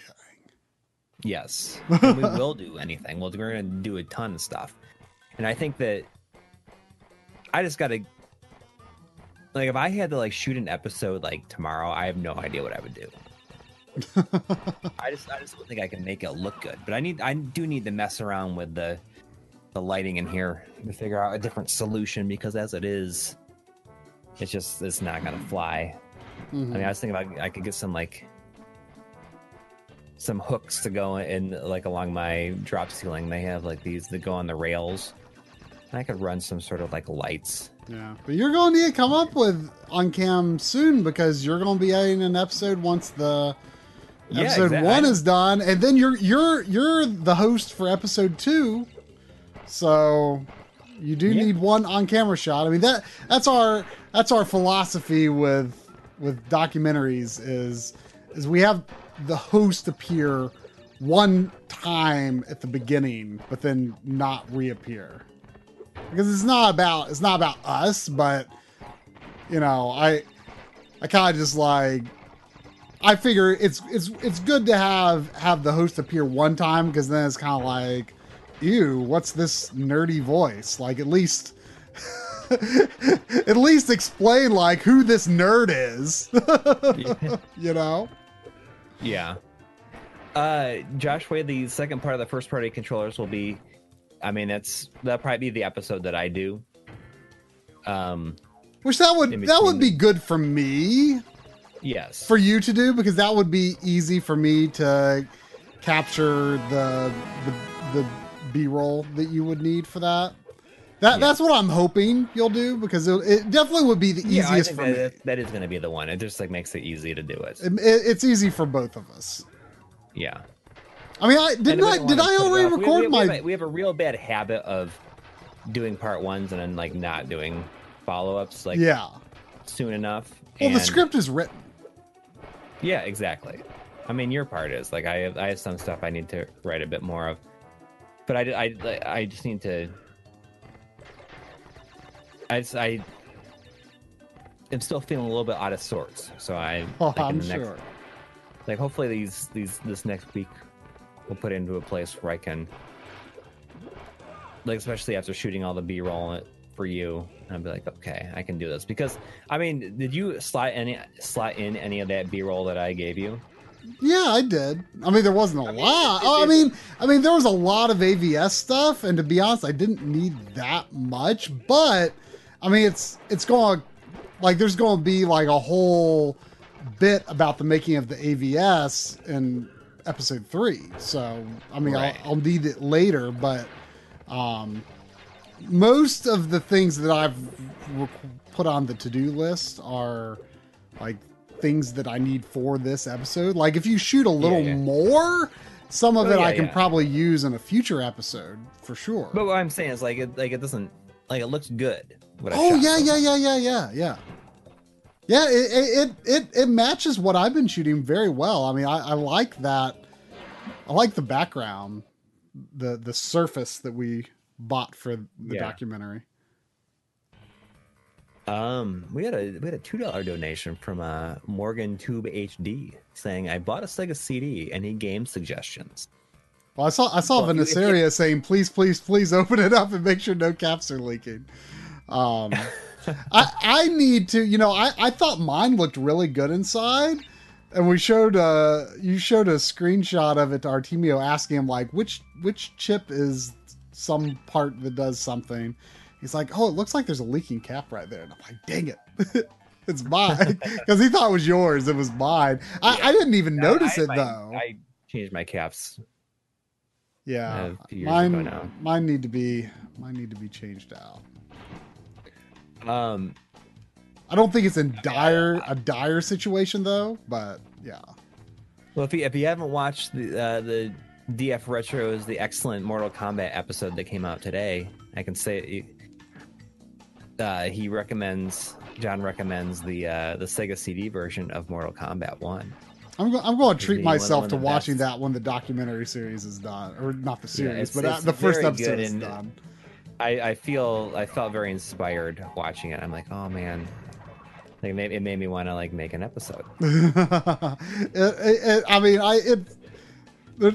It's just like I don't even like care. I mean, I'm not a fighting game guy, so I don't really care about Mortal Kombat from a gameplay perspective. But I love Mortal Kombat aesthetically. Yeah, Like I love the stories behind Mortal Kombat. I love, I just love everything about it. I mean, I love the movie. I don't like the second movie, but who does? I wish I'd gotten a B-roll shot of my opening day ticket for the movie. I was able to provide him a lot of arcade B-roll that he used though. And that arcade B-roll that we've, been sitting on for so long has been super handy in the documentary so far. That's good. But yeah, the episode is very, very good. It came out great. But I'd also recommend, Road Avenger is something I'll always recommend to people interested in the Sega CD. I think it's incredible. Definitely top 5 games on the system.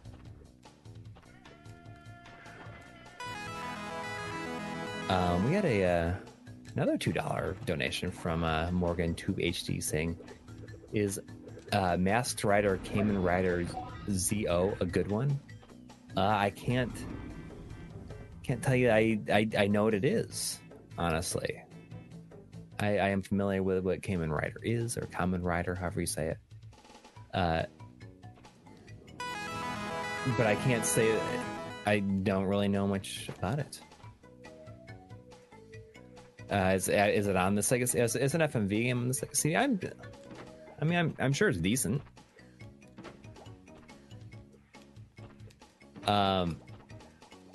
We had a $1.69 from Anthony AJ.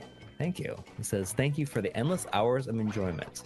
Top tier documentaries and excited for what the new year holds. Well, get ready for hours of documentary. It's coming. And then we're just gonna hang. Hey, we're gonna do some stuff that we've been putting off for a long time. Yep. And it's gonna be a lot of fun stuff, a lot of stuff people have been asking for. And some of that I think is still going to happen before the documentary series is done. But stuff like Dreamcast and We RGB, that I don't think there's any way that can come before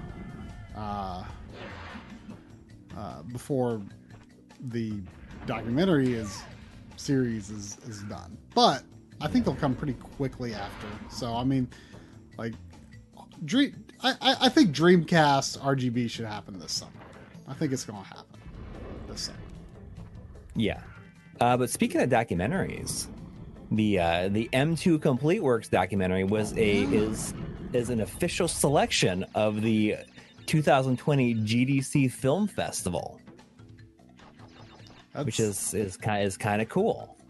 Is that a thing they've done before? Going out there and going to the screening and said, if you want to do a Q&A at GDC about it, you could do it.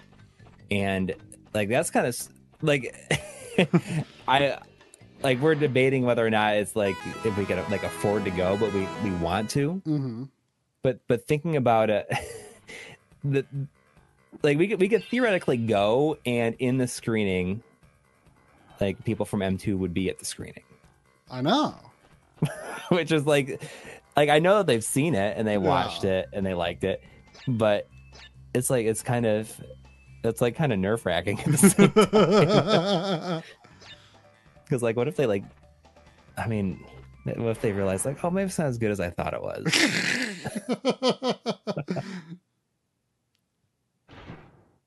We had a $5 donation from Vanessa saying, you guys should do a PSA or series on console and equipment upkeep. Which consoles are critical or notorious for having bad caps or CD drives, etc. That is an excellent suggestion. The documentary series part 2 does touch on that, perhaps, in a somewhat lightweight way, I guess you could say. But that is a topic that comes up, and Turbo, I really like how those fences break. That's actually pretty cool. It basically comes up that Sega CD, not necessarily universally, but Sega CD, definitely Game Gear, Turbo Express, Turbo Duo, those should be done no matter what.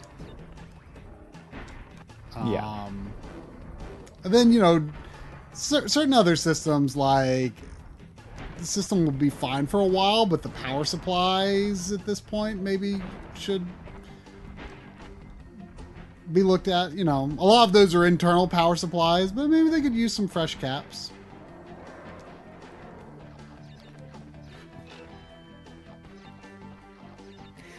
We had a $10 donation from Sydney SE. Thank you.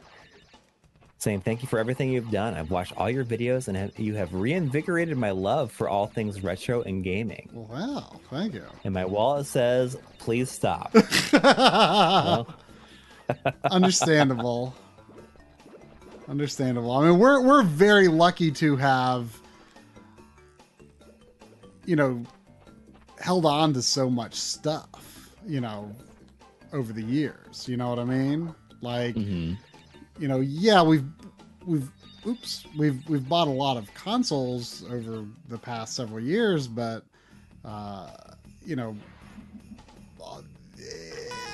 most of it was stuff that we've just held on to.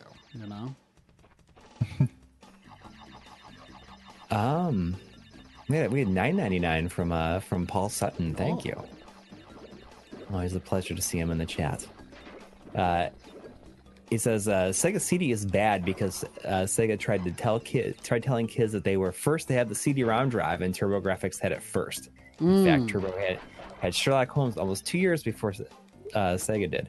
And you know, it's funny because in the episode on the Mega SD, I had this big long thing going, like, kind of like as an ode to the Sega CD, but I had a big bit about the TurboGrafx CD being first, and it started to get so long that I chopped it down significantly because I wanted like that video to also be like a celebration of the Sega CD as well, and its games and its life. But he's absolutely right. You know, I have to be honest that I've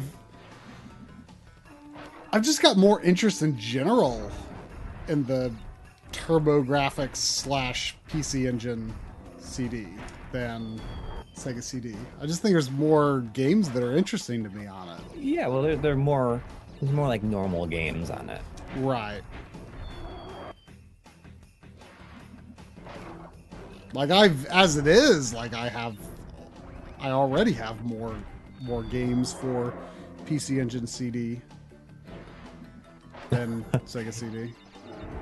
So I was hoping that it was hoping people got that it was a reference to the Johnny Turbo comics and ads. Did the Johnny Turbo, did they talk about that in there? Because I do remember the Johnny Turbo ads, but I don't remember the content of them. Oh, ah.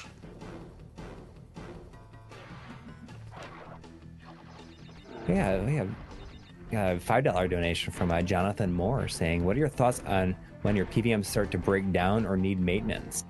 Are there techs out there that still fix PVMs? Love your videos. Speaking of which... Yeah, I might have an opportunity to get some CRTs worked on in the coming weeks, and I'm hoping to shoot a good bit of video while doing it. This will be with there's a YouTube channel called RetroTech, and the guy's name is Steve, and he's going to be relatively nearby pretty soon, and we're hoping to shoot some video. So that could possibly, I don't want to make any crazy promises, that could possibly, just depending on how it goes, that could possibly be the mythical... The CRT calibration. The long fabled CRT calibration video. But yes, he is a great guy. He lives fairly close to me, but he's going to be close to you. He's like more down towards Nashville, which would kind of be a halfway point between the two of us, honestly. Well, it's more like 6 hours for me. Okay, well, it's about 4 hours for me. So, but yeah, it wouldn't be bad. Like even if, like, I get everything I would need here, I still think we should absolutely visit them. Well, and besides, like, in theory, I would like to have like basically every CRT I own eventually recapped. But it's not like it's not like this is going to be the only opportunity we're going to have to do it. I'm sure we're going to meet up with Steve a bunch of other times in the future, I think. Yeah. So I'm probably going to get my 20L5 recapped. Yeah, because I think he said he had an extra 20L5 kit. So it's in really good shape. But the one thing I noticed, and you said that you like kind of a ghosting in 480p. In 480p, there's just a little bit of a sort of some mine ghosting. Has it, but it goes away after a little while. Yeah, it's just that honestly, like I had not used it that much in 480p before, and now that I've kind of got it set up as my like main analog, like my analog systems I'm going to be playing on, I am planning to use it, you know, a fair bit in 480p, you know, especially for like Dreamcast and GameCube.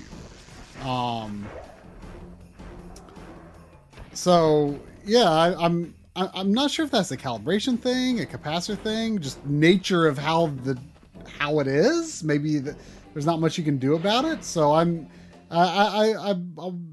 looking forward to maybe learning a little more about that. But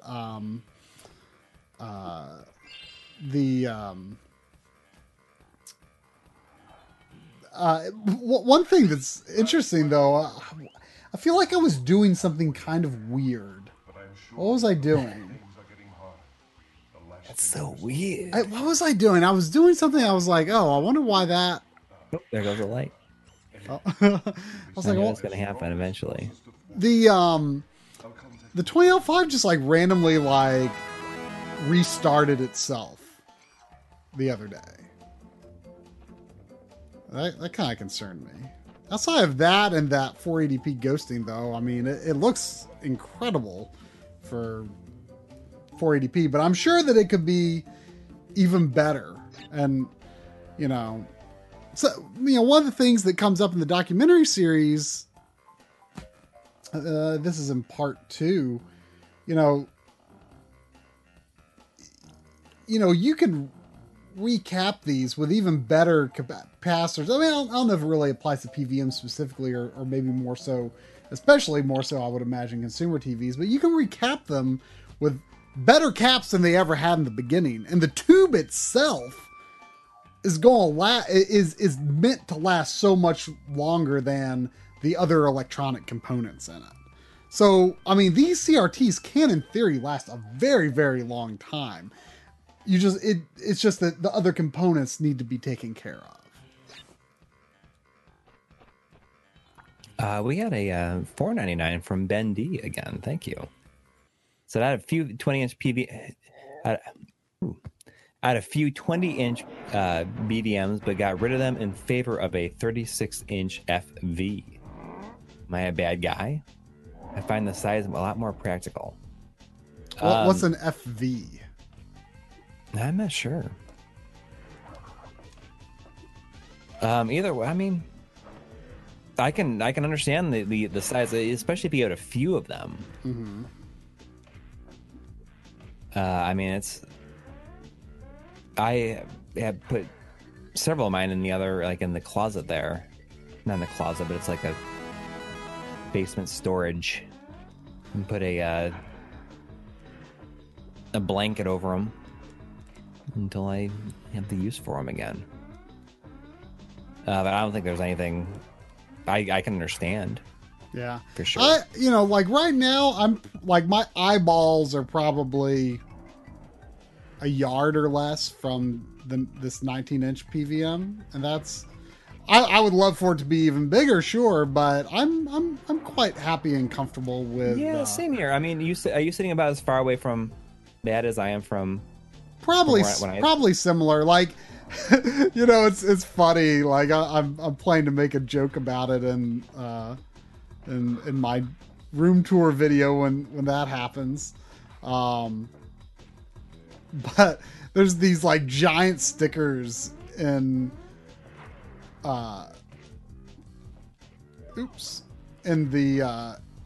these drawers on these IKEA units. That for one, like you must fasten it to the wall. Children have died. Well, it's true. I mean, it's true, but at the same time, it's like they're like, they basically want to say like you have to do this, when like there's literally not going to be any children trying to climb on these drawers. It's not like it's unstable. You know what I mean? Right. Like it's not unstable at all. And then it also says, not only do you have to affix it, you have to you do not place a TV on top of it. Which whoops. But I mean, it's fine though. There's like there's no reason for me not to. It's super stable. Like it is not going anywhere. Oh, I thought I had just a second longer.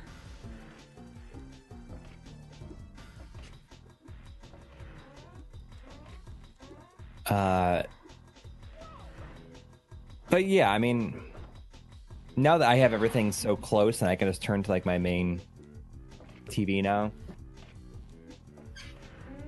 I mean I'm good with just having the two, and I have one over there for other reasons if I ever want to use it. Wait, the Sonic movie comes out in like a week? Really? 2 weeks? Yeah, it comes out on Valentine's Day. I had no idea. Oh. Sonic the Hedgehog movie.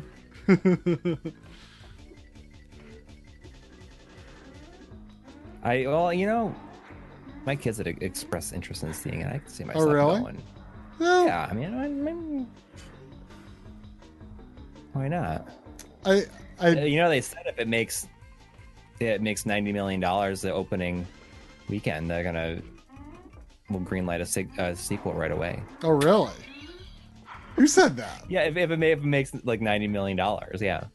Oh yeah, This opening weekend. I don't pay attention to like box office stuff at all. Like I have no idea like how unrealistic that is. That's like super unrealistic, I think.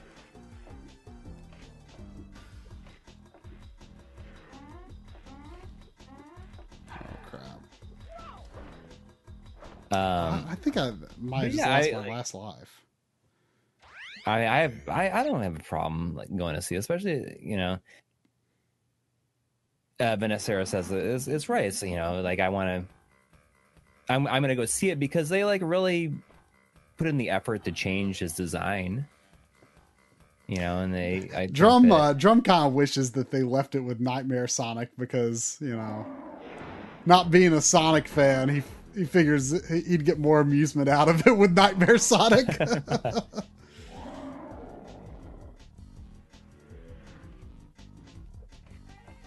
Yeah, I feel like it's probably just going to be a fun movie. I don't think it'll be horrible or anything like that. Man, I thought I was in a really good groove with this guy early on, and then I just like... Did you see Detective Pikachu? I still haven't seen it yet. Like, you know, it's on. It's on your Vudu, right? yeah. I want to watch it soon. I Drum was kind of in and out during it, and I thought it was pretty good. I missed some parts of it, but I thought it was pretty good. Man, I'm just like really doing bad here. Lynn came over for movie night on Thursday. Usually just Drum comes because Lynn's not a big movie person. Right. And we watched Ralph Breaks the Internet.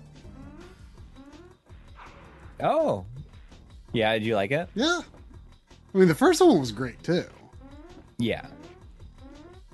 But this one, I mean, has a lot of fun with stuff. I was surprised at how it compared pretty favorably to the first one. Yeah, that was good. But what surprising was like she had no interest in.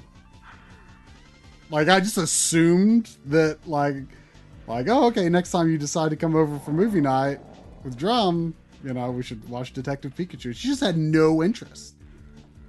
Oh really? Which just surprised me. You know, I don't know how to predict what you know what's going to be a Lynn movie, but no, I was surprised. So I guess just Drum and I'll watch that one time. We both want to watch it. Yeah, I mean, as someone who doesn't really know anything about Pokemon, I mean, I thought it was entertaining. Mm-hmm. You know, it does a pretty good job of like feeling like, oh, this is in that world. Mm-hmm. You know, but I don't know. I mean, it's interesting because it's is Detective Pikachu, is it generally disliked by the fan base? I mean, I haven't really heard one way or another. I generally assumed it was liked, but I have no clue, honestly. But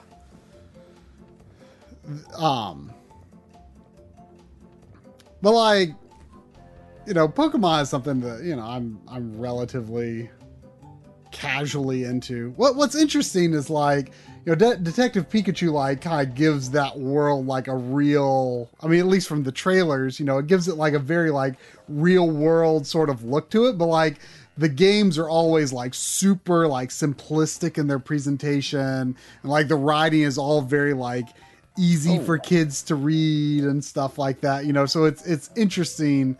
I'm very interested to see like how it does feel like that world. Yeah. I missed the donation earlier. I apologize to Scoped Pixels, who donated $5. I'm really sorry about that. Oh, it just happened. No, that's a different one. Oh, I see. Oh, you did it. Oh my gosh, I'm so sorry. I didn't mean to. I totally missed it. Are you sure? Yeah, I did it through Streamlabs and then through Super Chat. I'm really super sorry. Saying, is there much difference in terms of lag using LCD versus PVM with retro consoles with it going through an OSSC? Is there a huge advantage? I think that has more to do with your TV, with whatever LCD you're using it with. Right. If you've got a low lag TV or monitor,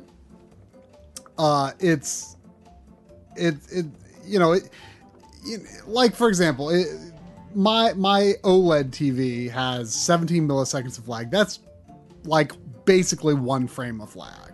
And that is not something that I personally would ever feel. So like I think that is 100% viable. But if you got a TV that has like 8 frames of lag, I would still call that viable. I think that's something you could get used to. But other people would strongly disagree. But in terms of lag, like, oh yeah, like there is absolutely very feasible to do that. You know what I actually did earlier today was, I was trying to output a signal from the OSSC that would cause this NEC PC monitor that I've got, this VGA monitor, using a HDMI to VGA adapter. I was trying to send it a signal that would like throw it off so that I could like, either get it freaking out or have a message on screen or something, because I needed B-roll of that. And like I was having a hard time like sending it a signal from the OSSC that it didn't like at first. You know what blew my mind is that 3X laced mode for 480i works on it. Really? Yeah. Like that doesn't like work with anything basically. It actually it works with the Magewell card, but like I can't capture it natively interlaced. So I can't like make it look good. But it didn't look that great. It didn't look like any better than say 4X Bob, because it was just the monitor was doing interlacing that looked very much like the Bob. Like the Bob. Yeah. But it was interesting to see it work. I was looking at like 960p NES on it, and looks good on it, really. I saw there was a $10 from Craig Wan. Thank you. It says I had an old big screen TV back in the early 90s when I played games on it. Some relatives used to say that that consoles break big screen TVs. Made no sense to me. Ever heard of an instance like that? Old big screen TV? Like, are you talking like the projection, like those old projectors?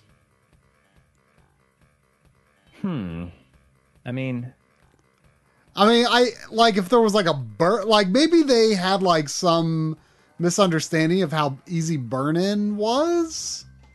I don't know, like, I know burn-in was a thing back then, but I don't know, like, particularly what types of monitors. Like, but with, like, video games, like, you'd have to have it sitting there for, like, days, I would think, to, like, burn in on a CRT. They probably had just a really skewed imagination of what it would do. But obviously, video games are made for CRTs. Video games are good for CRTs. We got a 99 cents donation from Chan, John, and Guyan. Thank you. With no message. Well, thank you. But I assume that's what they meant as like the rear projection. Mm-hmm. I mean, I haven't heard anything like that, but I mean, maybe it's not going to short circuit or anything like that, but it might. I mean, maybe it could damage the screen somehow. I don't know. Like the actual projection part of it. I want to turn on the. Oh, you're gonna switch to NES for a minute, weren't you? Yeah, but let's see. Oh, that's changing the input. My family wanted to make an excuse to not play games in the family room. It's all good though. I still love them. Like you're like way up in that. There's the I wanted to look because like the monitor where I can see OBS is the only place where I can actually see the RetroTink. Like so that was I just turned on the smoothing filter, which I think is like for 3D games I think is actually kind of cool. Yeah. We had a $1.99 from Chan John and Guyan saying like, what are your thoughts on the M Classic? Haven't used one. I would like to, but I assume it's very close to the M cable. I think it's basically like the M cable, except it doesn't include the cable. You use a regular HDMI. But from what I saw on the GameSack review, it looked to me like it's basically the same thing. Personally, I mean, if the compatibility is improved on the M Classic compared to the regular M Cable Gaming Edition, I guess it could maybe be a little more interesting to me. I had some issues where like it didn't work very well running it like through switchers. It would be very nice to use it as an output cable from a switcher or something like that. I had a lot of trouble with that. Like I had to do like direct connections, and it was very inconvenient for me when I was, testing it out. So definitely the frustration played a little role maybe in me not being that impressed with it. But like at the end of the day, I don't think it's doing anything that is that interesting to me personally. A lot of people really do like the look of it, but it's not a look that really interests me because at the end of the day, those, you're not like, I don't know if you're really getting anti-aliasing out of it. It's just kind of almost making like a curve between pixels in a way. This is what it looks like to me anyway. Like it's hard to explain. Like, I don't know how similar or different it is from like the smoothing on the RetroTink, but I actually kind of like the look of smoothing on the RetroTink, especially for like 480i. Like, I don't know if I would like, I don't, when it comes to like 240p 3D stuff, it's like, oh, that looks pretty good. I could see people liking that. It's probably not how I would play if I was like looking at the RetroTink on my screen. I probably wouldn't have smoothing on. But if I was playing 480i stuff, I definitely would turn on smoothing for that because it makes it much closer to the feel of interlaced on a CRT. I think because it's a softer flicker compared to like the sharp bob on the OSSC. I like it a lot for that purpose for sure.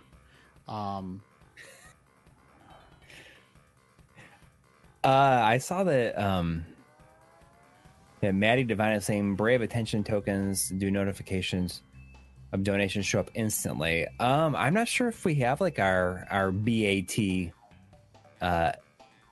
linked anywhere. Wait, BAT? To donate. What? That's the Brave attention tokens, is like a cryptocurrency. Oh. For creators. We have us registered like through the I mean, you can if you use the Brave browser, you can donate BAT tokens to us, but I'm not sure if I have it linked any other way. Yes. Okay. Right. Oh, okay. So yeah, the tip, it didn't show up. I think it just shows up. Did you include it anywhere? I don't think we have that linked, and I'm not sure if the one site that I was using for that kind of stuff, the what is it called? The One Up Coin site. Well, maybe I can maybe add it to that. I do appreciate it. Did you put a question or anything with it, or a comment or anything? It's just not set up in a way to add that to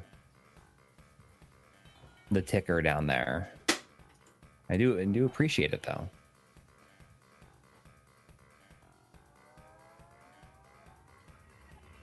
The notification is the question is all. Oh, okay. I mean, it's not set up for that right now. I don't know how I would. Oh, now this is what you're gonna do? You're gonna beat the game in 5 minutes.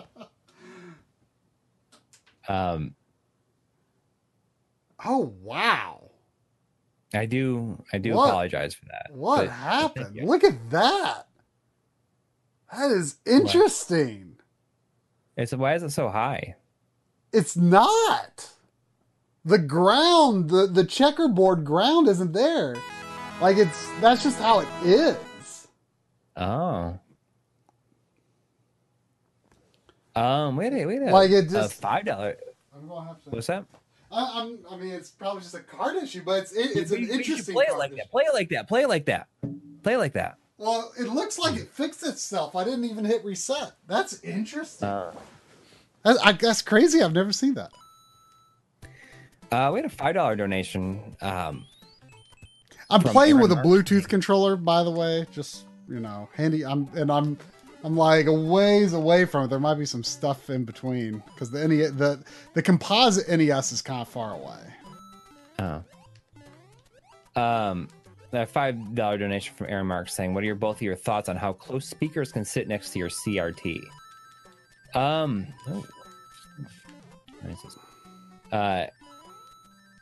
It's not something I know a lot about, really, but it should be totally fine. They're fully shielded. With a consumer CRT, it should be. I mean, if they're like tiny little speakers, I think most newer speakers are probably shielded to not have cause any kind of interference or anything. But I do remember like my old stereo speakers, if they were too close to the CRT, would cause the rainbowing and the issues. Yeah, it only feels like up against like next to it. When I used to record game music to audio cassette tape, I would, I had like a external microphone, and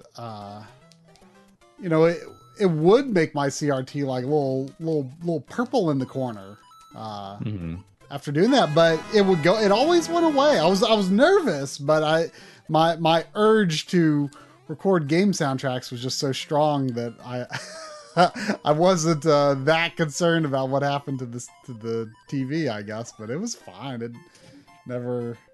A TV didn't last forever. It definitely had a decline, but I wouldn't imagine that was the reason for it. But what's funny actually, those old audio cassette tapes, I was doing something sort of fun for a little shot in the documentary series, and Analog Frontiers Part 1, I should say. And I was using this tape deck that I'd never really used before. It was just an old piece of equipment from work, and it had a real visualizer on it, which was what I wanted to do. and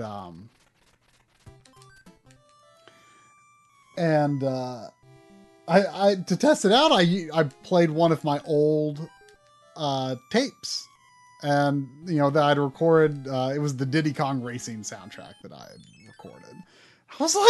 I was surprised how good it sounded. It was not bad. Like, it sounded clean. Like, I was just me recording. Like, it was like a stick microphone that, had like a 3.5 millimeter plug on it. And I would like put it right next to my mono TV speaker, because that's all I had. It was connected, via VCR, because the TV only had composite input, or RF input rather. And I like patted it with like paper towels. Like, I put all these paper towels around, like thinking that would like help like keep noise out. I don't know, maybe it helped, but and I would always like, tell my parents, like, I'm recording in there, be quiet. What's funny is like, to this day, like, remember a few months ago, you wanted me to record like a full no warps playthrough of Mario 1, just to have like as on the NES RGB, just to have for good B-roll that can be used anytime, right? Mm-hmm. And my dad was over here. We were working on building this room, but he was working on a part he didn't, really need my help with. So I said, well, I'm going to go record that for Corey. And he's like, do I have to be quiet? I was like, no. We had a $2 donation from Ben Brody saying, stop Mario shaming Corey for 2 weeks ago. I wanted to play something on NES, and I was like, oh, I can get through that pretty quick. I just did Mario 1, after I did my Mario 2 run, which I guess is February now. I'm due for another Mario 2 run, but probably not on this stream. I gotta say, it'd be nice to get back to doing like occasional like lunchtime streams again. Yeah, eventually. I gotta say, I'm like really surprised. I know I've looked at it before, but like composite on the 20L5 is like really good. Yeah. Like way better than my other PVMs. Like noticeably so. I was looking at like the Donkey Kong Country title screen, and like the way the graphics are in that game, like I almost couldn't tell the difference in like certain spots. Like on the 20L5, it was really good, but if I was looking over there on the M2, I could tell it's not bad. Genesis and PlayStation are a little soft in composite on the 20L5, but like NES and Super Nintendo are surprisingly sharp. Got another $2 from Ben Brody saying, Mario 3 RGB looks amazing, almost 3D looking. So I set up the Wii U for the kids to play, and they've been playing Mario 3D World, and it's a lot of fun for them. Like they're having a great time playing it, and it's just very accessible, I think, for kids who really don't know how to play games that much. Wait, what is? Mario 3D World. Oh, 3D World. Yeah. Yeah. And if they can't make it past something, I can like jump in for a level. And it's not even a big deal to like jump back out then. Mm-hmm. We had another donation from Ben D for $9.99. Thank you. He says, I lost $300 plus to Badass Consoles for buying Ultra HDMI and GC Video. I always try to find out more info about what happened from forums, etc., but it's hard to get an answer. Oh, Wow, so I even like died. Ultra HDMI as well? Jeez. Yeah, you gotta start over. I didn't realize that people lost money on other mods too. I mean, I knew about the GC Video stuff. That's kind of ridiculous. But if it's like other mods like Ultra HDMI, like that's kind of crazy.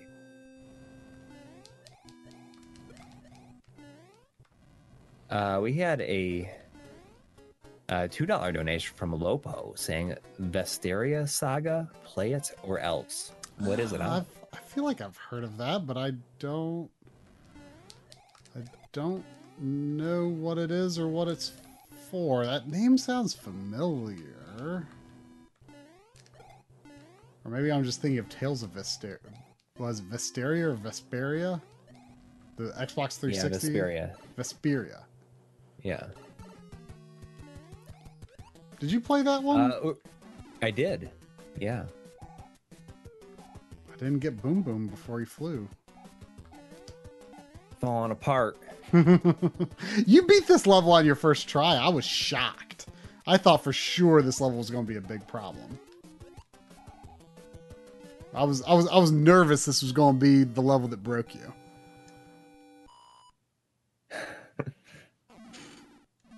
Uber Disco, I'll be in touch if I need footage of the top loader. I don't know if I'm gonna need that anymore. I may have worked out something else.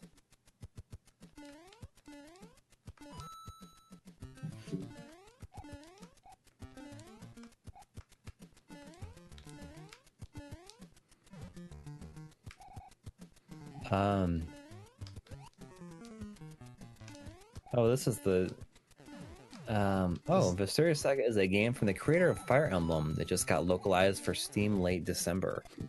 Oh. It was made with a very low budget, and it was very reminiscent of his best work. I guess that guy, is it the same guy that left Intelligent Systems like way back and made Tear Ring Saga on the PlayStation? I think it was PlayStation. Ooh. Yeah. The Lovely Game says he made Tear Ring Saga on the PS1. Kaga is his name.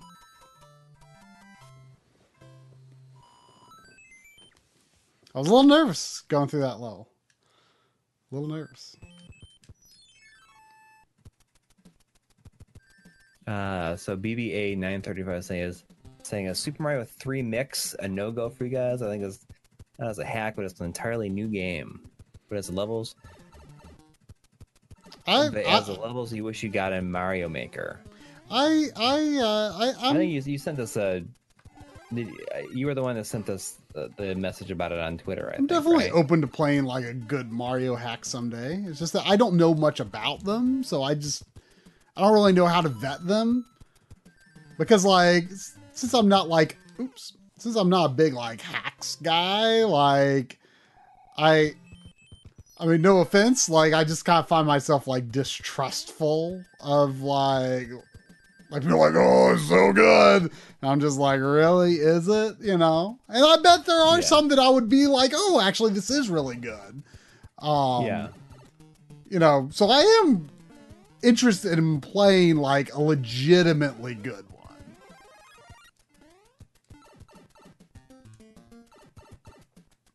It's, you know, I think it's funny because like we get quite a few comments on the hacks video being like,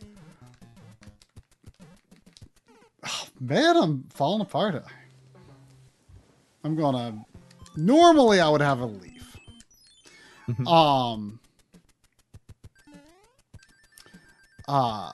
Like people are like, this guy's saying like all these super interesting hacks are boring and and then this just slightly changes the colors and does all this other stuff. It's like, He's like, we must have a different definition of useful. Well, it happens. I mean, it's okay. Oh, whatever.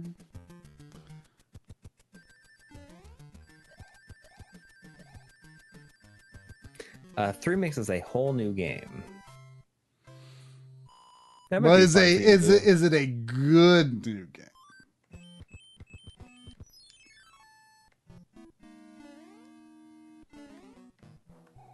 Like, I'm not interested in just like, whoa, more levels, whoa. Like, I want good levels. Mm-hmm. And not like one that's just like a bunch of memes or something.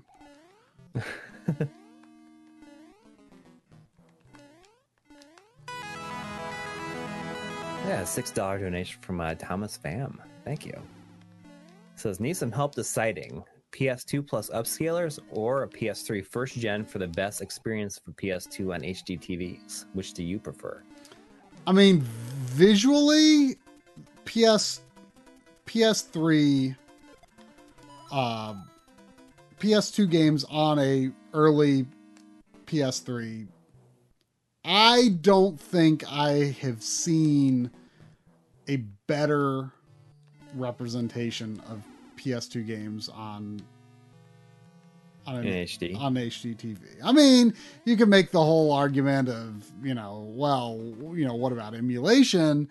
But like, to me, like, without reworking like the whole interface of the game and the HUD and everything, like, it's going to look not cohesive. I prefer like the game to be its original resolution. And I do think that is visually the best I've ever seen 480i PS2 games look on HDTV. It is the best looking, but that said, I don't trust the long-term reliability of those systems. I heard something not long ago that people were saying like, oh, people discovered the real reason that early PS3s die. And I don't remember what it was, and I was kind of skeptical. Or people were saying like, oh, this is the real reason of Yellow Light of Death. Like, I don't know if it's true or not. Or Well, if it's all because of a capacitor. That's what, was that what people were saying? No, I mean that's like what it's been figured out. Right, but what about like I thought that the problem was, and I don't know if this is maybe some of the problem, but I thought the problem was the thermal paste like failing. Well, that's what they thought it was, and that's why like the reflowing or whatever, like was always unreliable. Mm-hmm. But it just comes down to a specific capacitor that Sony used is prone to dying quickly, or is like not good. Huh. And replacing that brings them right back to life. Huh. I wonder though if the thermal paste is still like a concern though. Thermal paste is definitely a problem on the original 60 gig PS3s, is what Aaron Mark says. I've got the the one that came with Metal Gear Solid. Like, it's not like a Metal Gear Solid unit, So but that's an 80 gig. right. Like I it always drives me nuts. I mean, no offense to anyone, but it always drives me nuts when people like refer to PS3s and Xbox 360s by like the size of hard drive it came with, because it's like, I don't remember. Like, especially the PS3, like my hard drive has been updated for so long. I couldn't begin to tell you what it started off as. Like, all I can tell you is it shipped with Metal Gear Solid 4 was a pack-in game. Yeah. That's the one I got. Yep. But what was interesting, and I can't remember which way it was. But I show this in the PS2 episode. It really surprised me that the scaling quality is slightly different between the launch systems, you know, the ones with the full hardware backwards compatibility. It's different compared to the ones with like the partial hardware backwards compatibility, like the one that came with Metal Gear Solid. And that just surprised me because I figured like the scaling wouldn't have anything to do with the hardware. But it is different. And at first I thought that,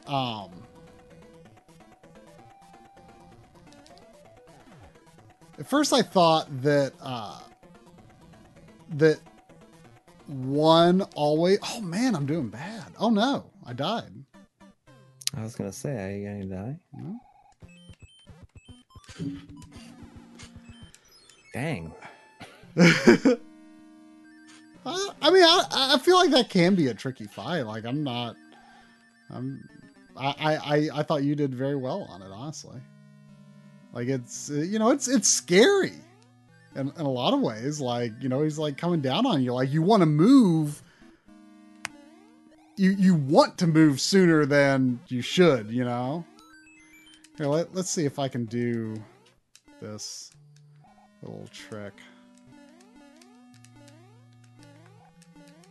I'm having trouble holding my duck with this D-pad.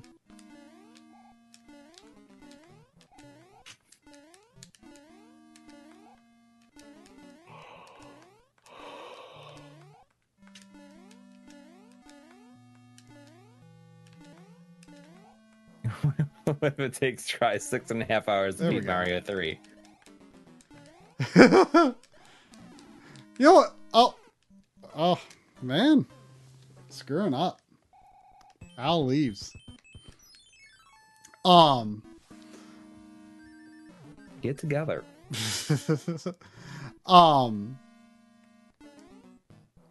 You know what's funny though is I'm pretty sure the Mario 2 FDS stream was shorter than the Mario 3 stream.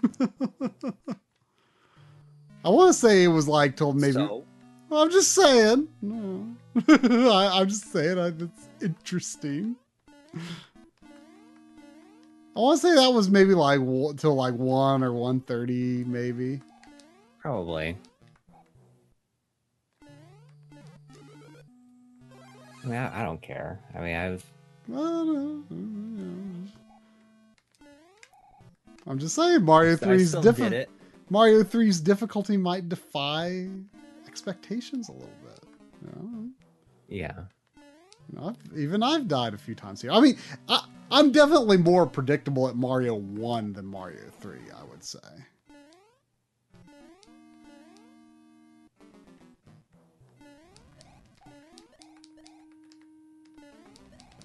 Even still, it's going to take you like 20 minutes. It is. Well, I use warps. I mean, I use the warp. I mean, yeah. I just put this on here for fun because I was running composite capture, so why not? You know. Yeah. We got a $1 donation from Josh Way with no message, but a kitty avatar. Yeah, a little kitty face. Just peeking out that little hole, peeking through the little hole.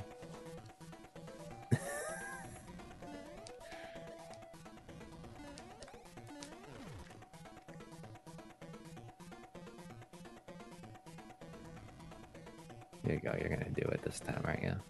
Yep. You've already done it. There he goes. Did it.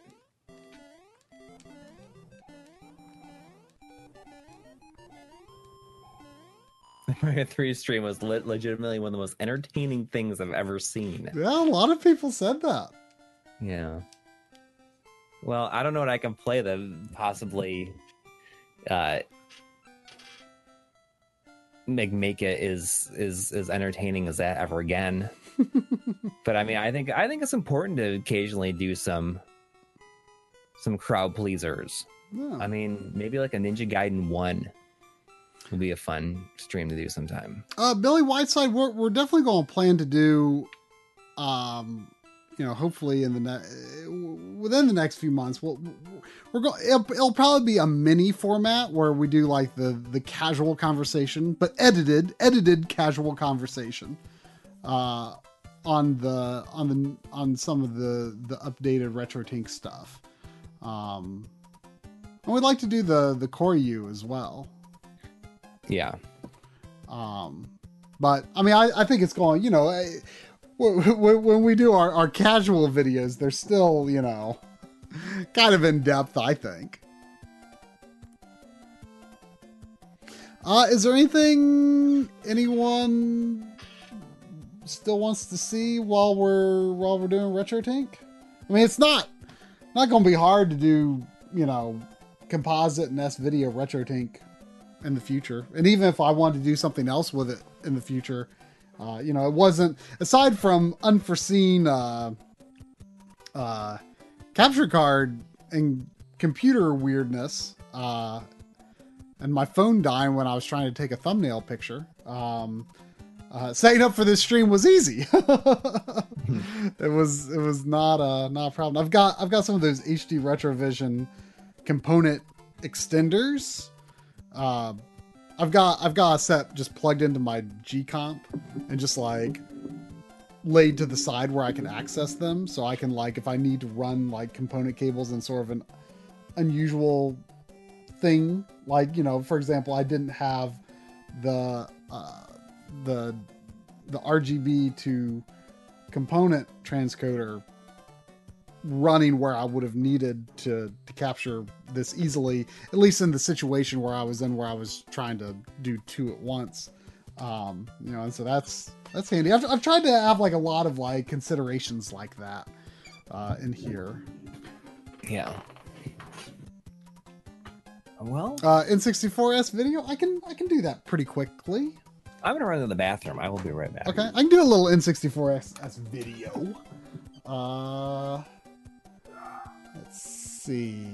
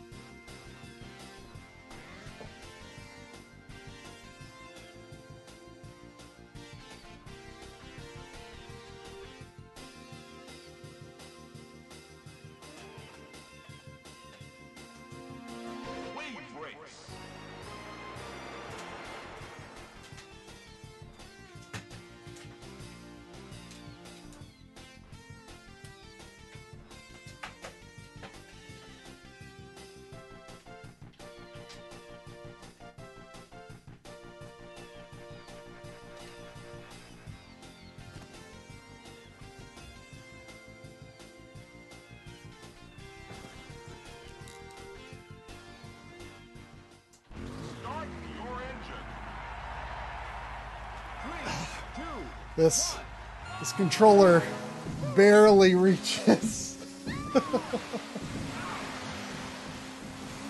Normally, I'm just using this N64 over here for capture purposes.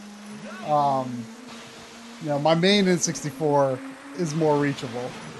So...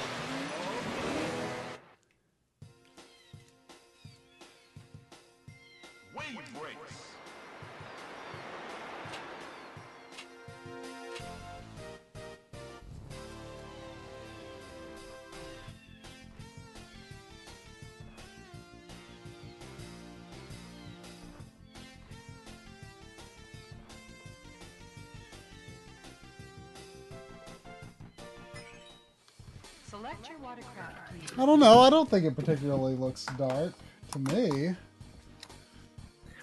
All right, I'm back. I had to stop and have some veggie straws. I always forget what button do you? Oh, you hold up. That's right. When was the last time I was eating those veggie straws? I was thinking about the last time. When was the last time you had? I don't know if they've ever even had them or from. If they're even a thing from where you've been. Andy Cap's hot fries. You ever had any hot fries? Andy Cap's hot fries. Yeah.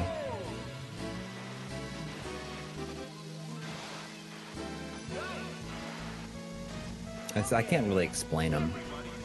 Like, there's nothing. Like, I think that they're just like chemicals.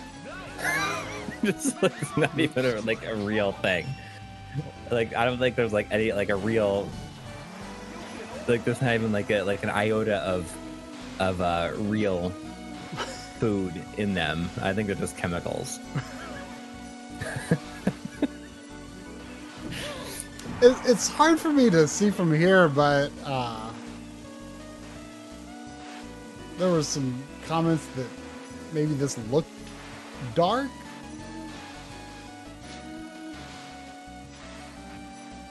I mean, it's running through a Pelican mechanical switcher and an Extron unit. It looks fine in isolation to me on the PVM at least. Yeah, it just looks a little dark. I don't know the if stream. maybe I did something wrong somewhere. Is look brighter as you're connecting, and then it's going to get dark and remain dark. Oh, really? Well, Yeah. the hang on. Let's see if I can improve it. Something between the PVM. All right, here we go. It's problem-solving mode.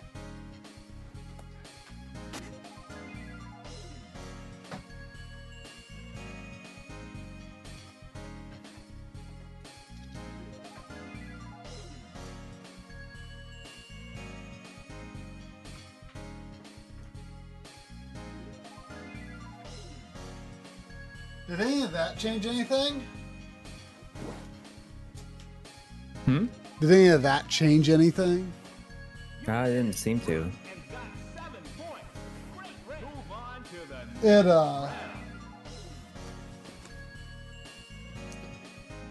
like the it's one of those dual BNC to S video adapters.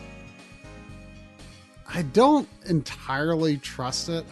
There's not a lot there. I mean, if you're just looking for, it's just a cheap one from Amazon. I'm sure you can get some really nice ones, but like it's kind of not the greatest fit for some reason. I wonder if I should have like a different.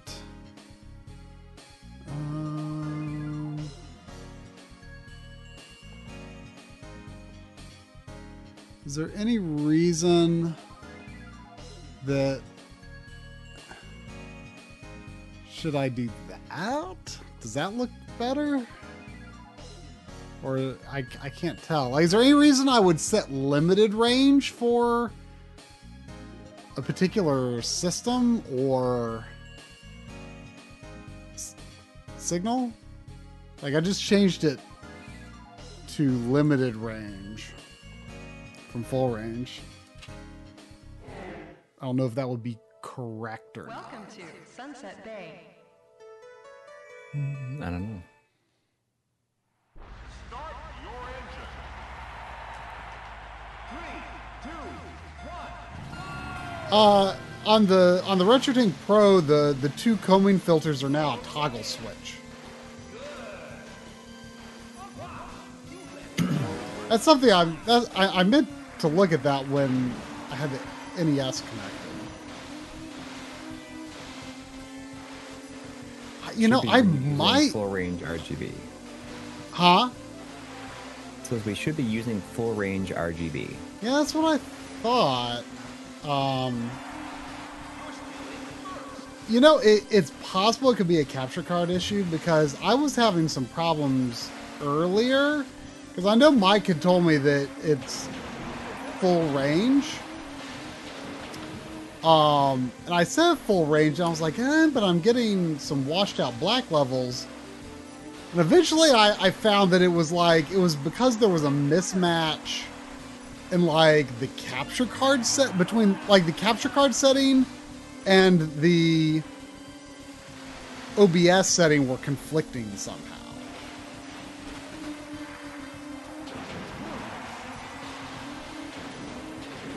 And that wasn't something I'd run into before. Well, like I had it on automatic, and then I did a manual setting in OBS, and the colors looked fine. I need to do it with like actual test patterns. Let's see.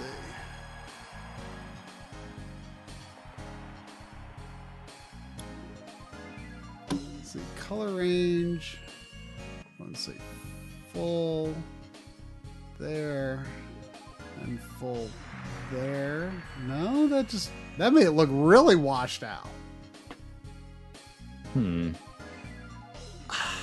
I think something fixed itself before when I restarted OBS.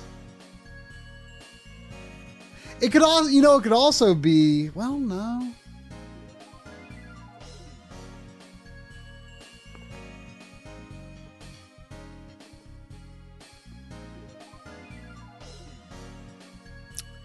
Maybe it's a gamma setting. See, I've really screwed it up now, I think.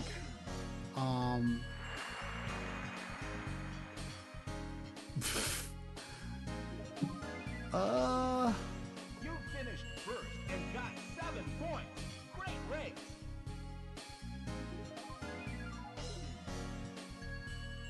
Using an I SVG. am using a switch. It's just a pass through though. It's unpowered. Now it's green. Well, that was a bit ago. I was just messing with things that I would missed it. not have had an impact on anything.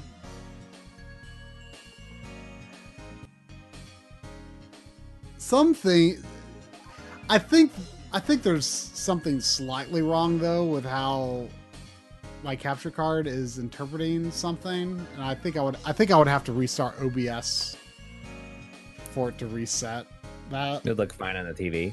Oh yeah. I mean, it doesn't look that bad to me on the stream, but there might be something funky with my video chain or something. I think it's an OBS issue though. I think OBS is having a conflict between what I'm setting the RGB range on the hardware menu and then the OBS menu, which hasn't been a problem until recently. I think maybe a firmware update changed something along the way in OBS. I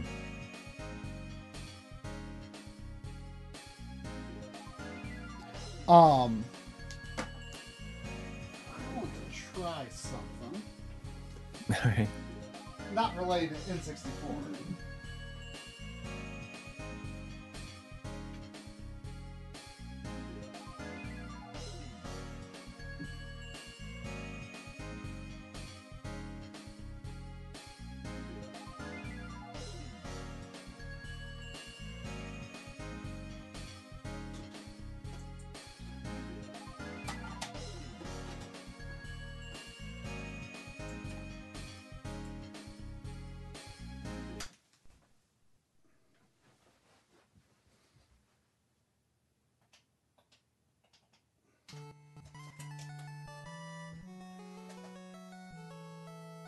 Here's to Mega Man.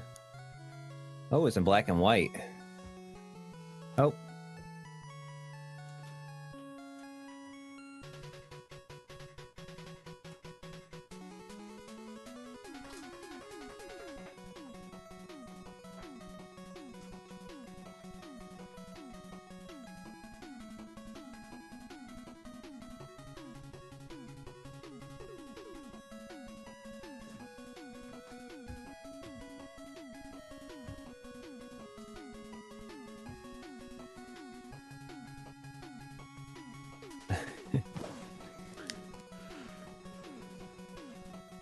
Now, keep in mind these are different capture cards. Okay. So I don't know if try and wait for this wireless controller to connect. And also, one is making a really long run around the room, and one is very comparatively short. So you can see that I've got something screwed up with the color space on that particular capture card.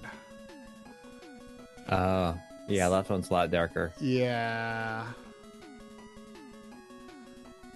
Yeah, something got screwed up with the capture card. That's why the N64 doesn't look right. Yeah. Something about the color space is weird. Come on, why did this controller not connect? What capture card is on the right?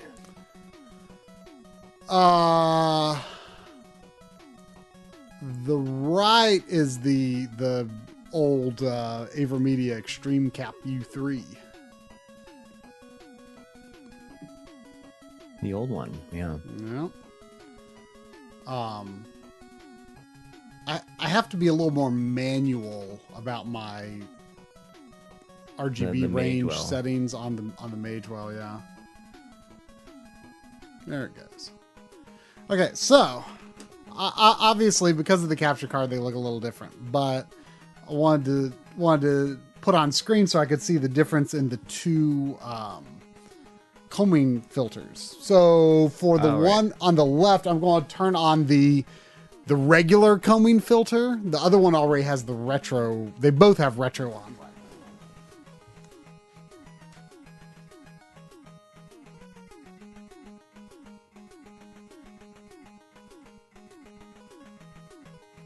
Or rather, the toggle switch actually says auto, so I'm not sure if it detects that it's retro content, it'll automatically be retro. I don't know if we can look at this and actually see what the other comb filter did. Can you tell if there's a difference?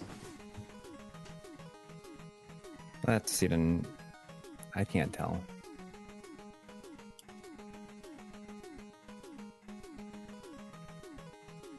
I'm watching in 480p, I guess, too.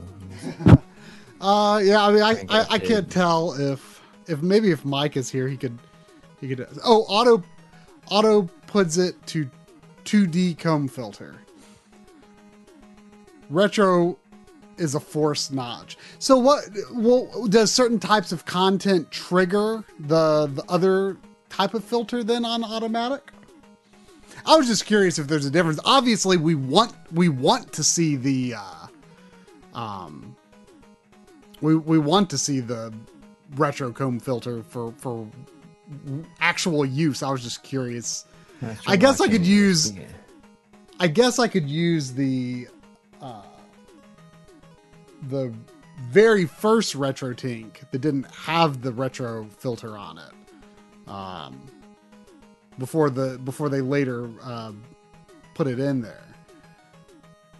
Auto sometimes applies an incorrect filter for consoles like NES. I see. I mean, hey, I think, if you got an unmodified NES, I think that's looking good. That's as good as composite looks. I tried to watch in something above 480p. It's just spinning. Huh. Causes ringing and other artifacts. Pretty obvious in Mario 3. But yeah, Mario 3 has the the bold black borders around the characters and then the bright sky behind them. I see. Yes, you can turn auto off, so you can just set it to retro so that it's the ideal comb filter. Is the filter only for composite? I have to confess, I don't know a lot about comb filters. I just know that I know it makes composite look better in some situations, but I don't know if it has anything to do with like S-Video or anything else.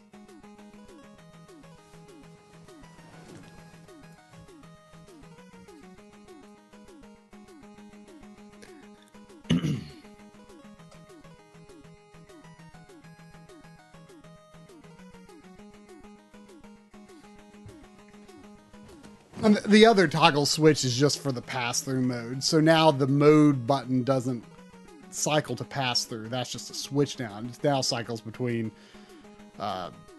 sharp, smooth, and scanline.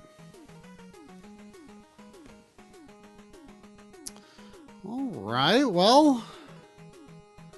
Is that gonna wrap us up? Is that about wrap us up there? I think so.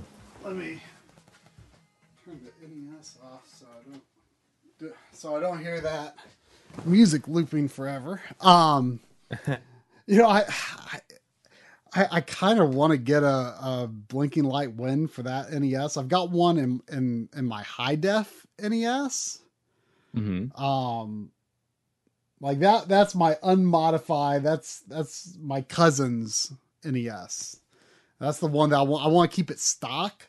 But like the cartridge slot, like it's feeling too smooth these days. Like I've had some difficulty getting cartridges to read sometimes, but like it just feels like the cartridge just slides in and out just too easily.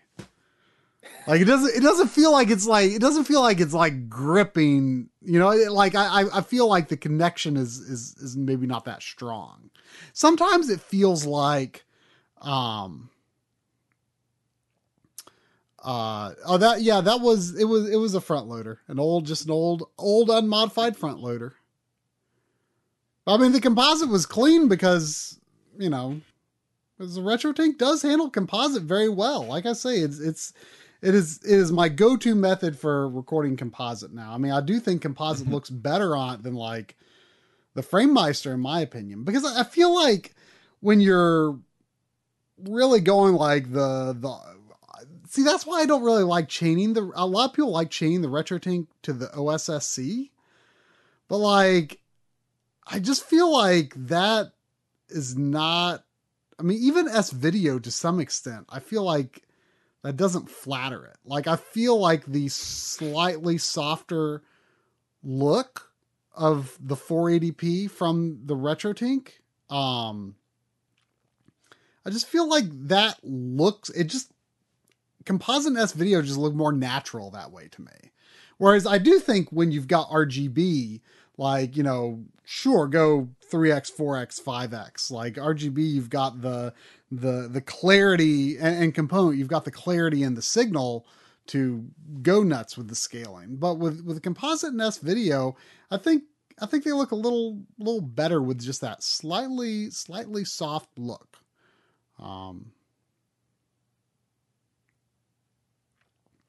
So yeah, and like Mike says there with the Koryu, I'm really curious to try doing that with. In fact, that's probably what I'm going to do with the last remaining slot on my G-Comp. Oh yeah, I mean, I can't believe how full end up ordering one. So I'm gonna wait to hear what you have to say about it and see if it's going to be worth getting it. Yeah, well, I mean, it's another way to capture composite and S-Video, and it'll be a good topic for a video, you know? Right, exactly. But yeah, that's right. I got like hit with the with the tireds. Towards the end here. Yeah, the RetroTink Pro still does not accept 480p input. I assume that's because it uses like the same basic chip. I think it's just an upgraded but similar design to the original. So it's a limitation of the chip that's used, and I'm sure, you know, the cost would go up if it did accept 480p. It's definitely, you know, it'd be nice for sure. I can see for sure how that could cause a lot of complexities in your setup, but all our setups are complex these days, I guess, huh? A little bit. I mean, I've been thinking about how I've been simplifying it a little bit since moving, but it's still pretty complex. Yeah. I mean, mine's complex, but it's, for the most part, it's working. There's a few little kinks I need to work out, but for the most part, it's working. And even setting up for, you know, a stream like tonight, it wasn't that difficult. So yeah. Well, all right. Thanks everybody for hanging out. Everybody who donated, and we'll see you next week. With perhaps some Phantasy Star Online, and maybe even we'll be talking about the Modder Doc first episode in the past tense. We'll do everything we can. Yeah, I'm going all in. My mom is stopping by tomorrow morning, and she's going to give Sandy a little vacation. Mm-hmm. You know, so Sandy will be out of my hair for the week. You know, Sandy's been pretty bored with me lately. She's like, why are you not being fun? Yeah. Like, let's play. Let's have fun. And I was like, oh, but you do work. So it'll be good for Sandy. It'll be good for me. It'll be good for the documentary. And we're just going to make it happen. Yep. We got to make it happen. So I want everyone to be very cross with me if you have not seen episode 1 by stream time next week. Oh man. Okay. Be cross. Okay. All right. Good night, everyone. Good night.